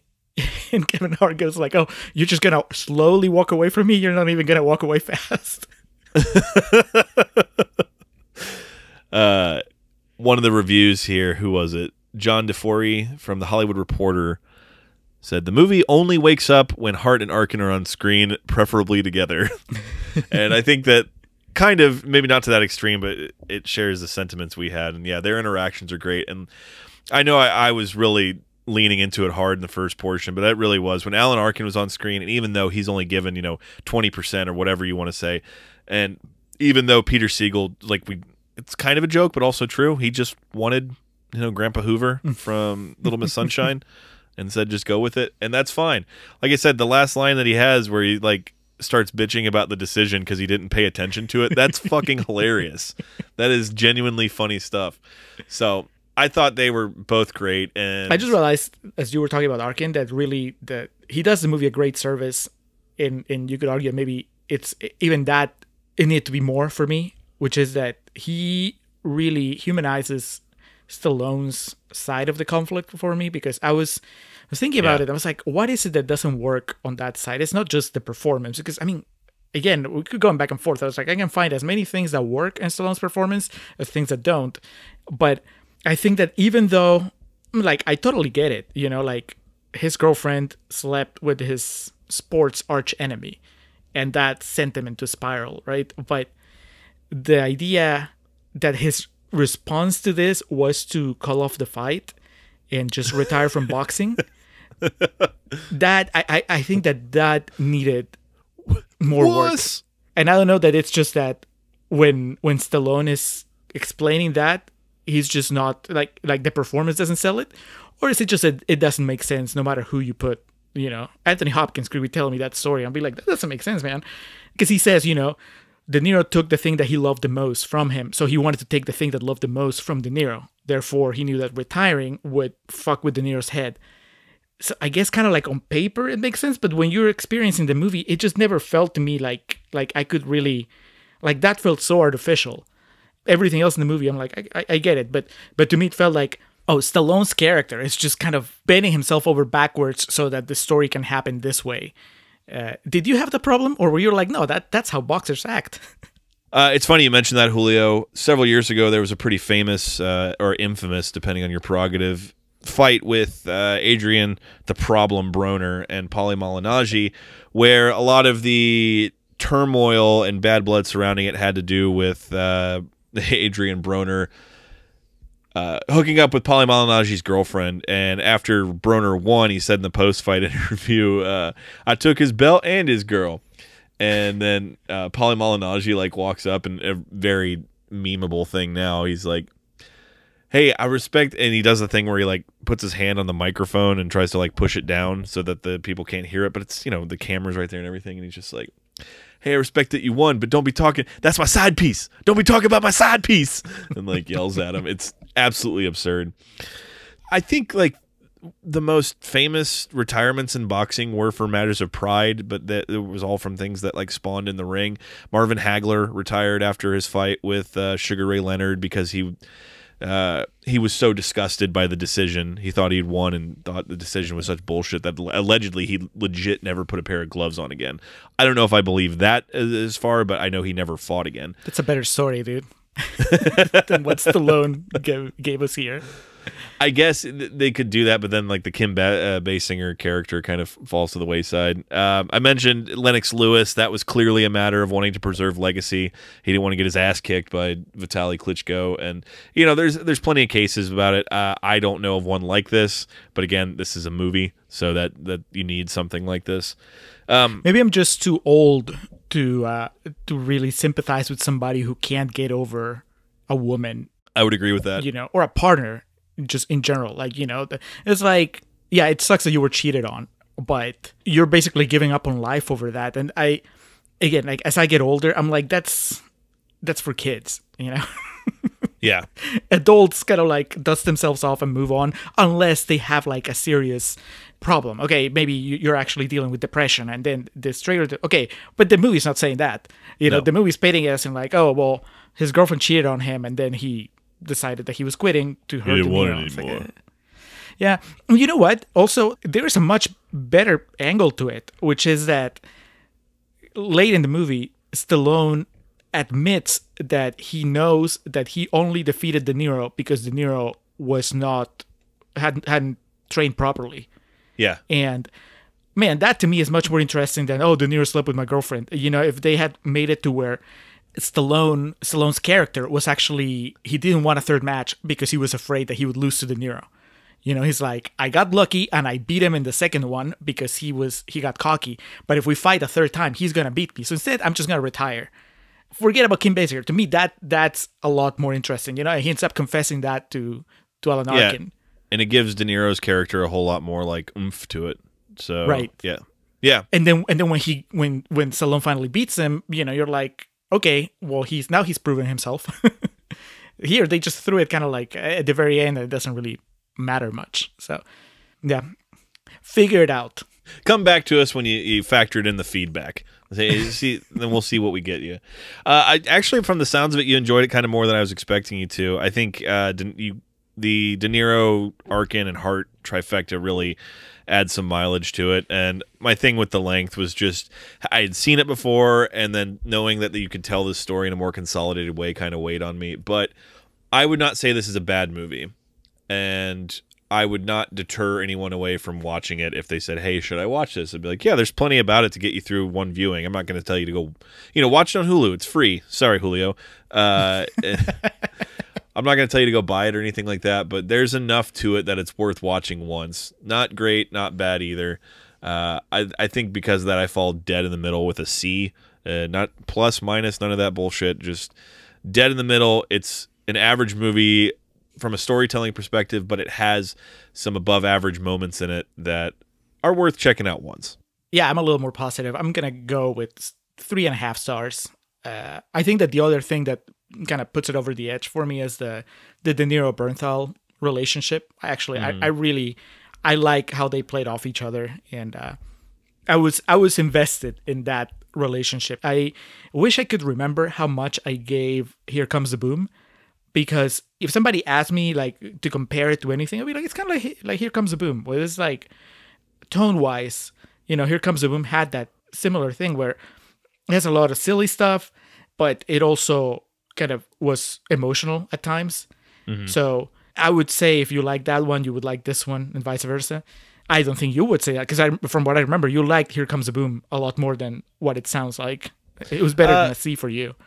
Yeah, I've rewatched Here Comes the Boom recently, and it is good. I think that's a fair comparison. My immediate argument would there's no performance that's as good in this as Henry Winkler in Here Comes the Boom. that would be my immediate go-to, but that's a really fair comparison, and I think I would recommend them kind of in the same vein. Obviously, one of them makes MMA look a bit more credible than the other one, but God, that shit was hilarious. That is going to wrap up Grudge Match, our little 3-piece in a soda here with De Niro and Stallone. We appreciate them taking the time to spend with us here on The Contrarians. Up next, we had mentioned earlier in the Contrarians Corner, The screenplay writer of this movie, Rodney Rothman, is coming right back into the fold with Spider-Man Into the Universe. Into the Spider-Verse. Whatever. Also, while we're talking about what's coming up next, I had the pleasure of guesting once again on Beyond the Box Set, that podcast where they make up sequels to movies that don't have sequels. I brought Something Wild to the show. I'm not saying that I brought Something Wild. I'm saying I brought the movie Something Wild to the show. It's a Jonathan Demme road comedy. I don't know if you've heard of it, Alex, but I got the Criterion a while ago and watched it, and I was looking for an excuse to rewatch it. I brought it over to John and Harry, and we had a really good talk about that, and then pitched a couple of, I think, very entertaining sequels to it.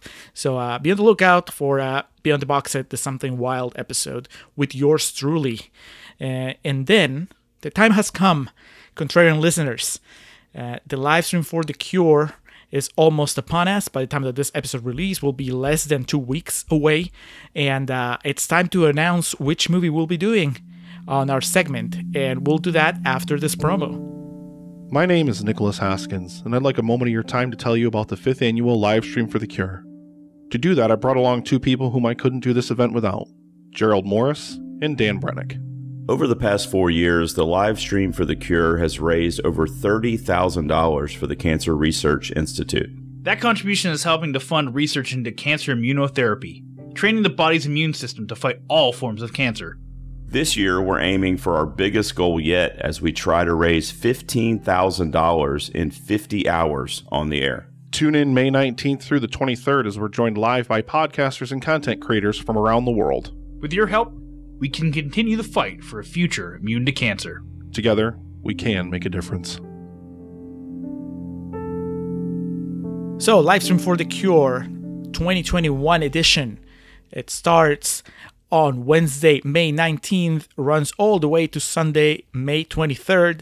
The Contrarians will be on Saturday, May 22nd at 4 p.m. Eastern Standard Time. And the poll was won by one M. Night Shyamalan. And we have decided that the movie we're going to do on our segment is The Happening. Alex, you've seen The Happening, right? I saw The Happening in theaters, my friend. I believe I did as well. It's been a while, but that movie stays with you. If any of you haven't seen The Happening yet, well, you have a couple weeks to watch it, so you're ready when we get on the live stream. We'll be doing our thing just on a shortened format because we have an hour on our segment. So we're gonna. The good thing is, if you've seen The Happening, you know not a whole lot of plot, so we should be able not much going on there at all. Yep. Yeah. I'm curious, like the people listening, how surprised they were. I mean, I know Shyamalan has like a embarrassment of riches of rotten films to choose from, but I would guess this is where a lot of people thought we were going. So I hope we're able to live up to it. Yeah, mark it from the 19th to the 23rd, and our segment is on the 22nd, 4 p.m. Eastern Standard Time. And now, Alex, we can go to perennial plugs. Let's do. And let's start off by giving a thanks to the Festive Years who provide our opening and closing tracks. They kick us off with Last Stand and take us home with Summer of 99. Be sure to head over to thefestiveyears.com for any and all Festive Years needs. Our friend, fellow podcaster Hans Rothgieser, he did our logo. He's done all the graphics on our webpage, on our Patreon, on our upcoming merch. He's a great guy, great artist. You can reach him on Twitter at Mildemonios, that's Mildemonios, or you can email him at mildemonios@hotmail.com, or you can check his website, mildemonios.pe. That's where you can find information about his novels. He has a bunch of fantasy novels, mostly zombie novels. The most recent one is called Almost Zombies. It's an anthology, zombie stories written by different Peruvian authors. The gimmick is that each story takes place in the Peruvian region that the author is from. He also has a couple of podcasts. He has Nación Combi, which is about Peruvian current affairs, and he has Marginal, which is about Peruvian economy, or just economy in general. And lastly, of course, Zoe Perez, who helps with our social media game. If you aren't already, be sure to head over to Instagram at Contrarian Prime and give us a follow, as well as our Facebook page, facebook.com/Contrarian Prime. Zoe helps curate our Instagram account, make our graphics, our pictures, our images, makes everything real pretty in ways that Julio and I could not. So Zoe, as always, much appreciated. And that is going to wrap up Grudge Match. As mentioned, next time we come to you, it will be Into the Spider-Verse, not the universe. Julio's going to have to help walk me through a lot of this, but I'm sure it'll be a good time. I'm looking forward to it. In the meantime, in the interim, that's going to do it here for us on The Contrarians, where we're right and you're wrong, and we will catch you next time. But even so, I can't go on.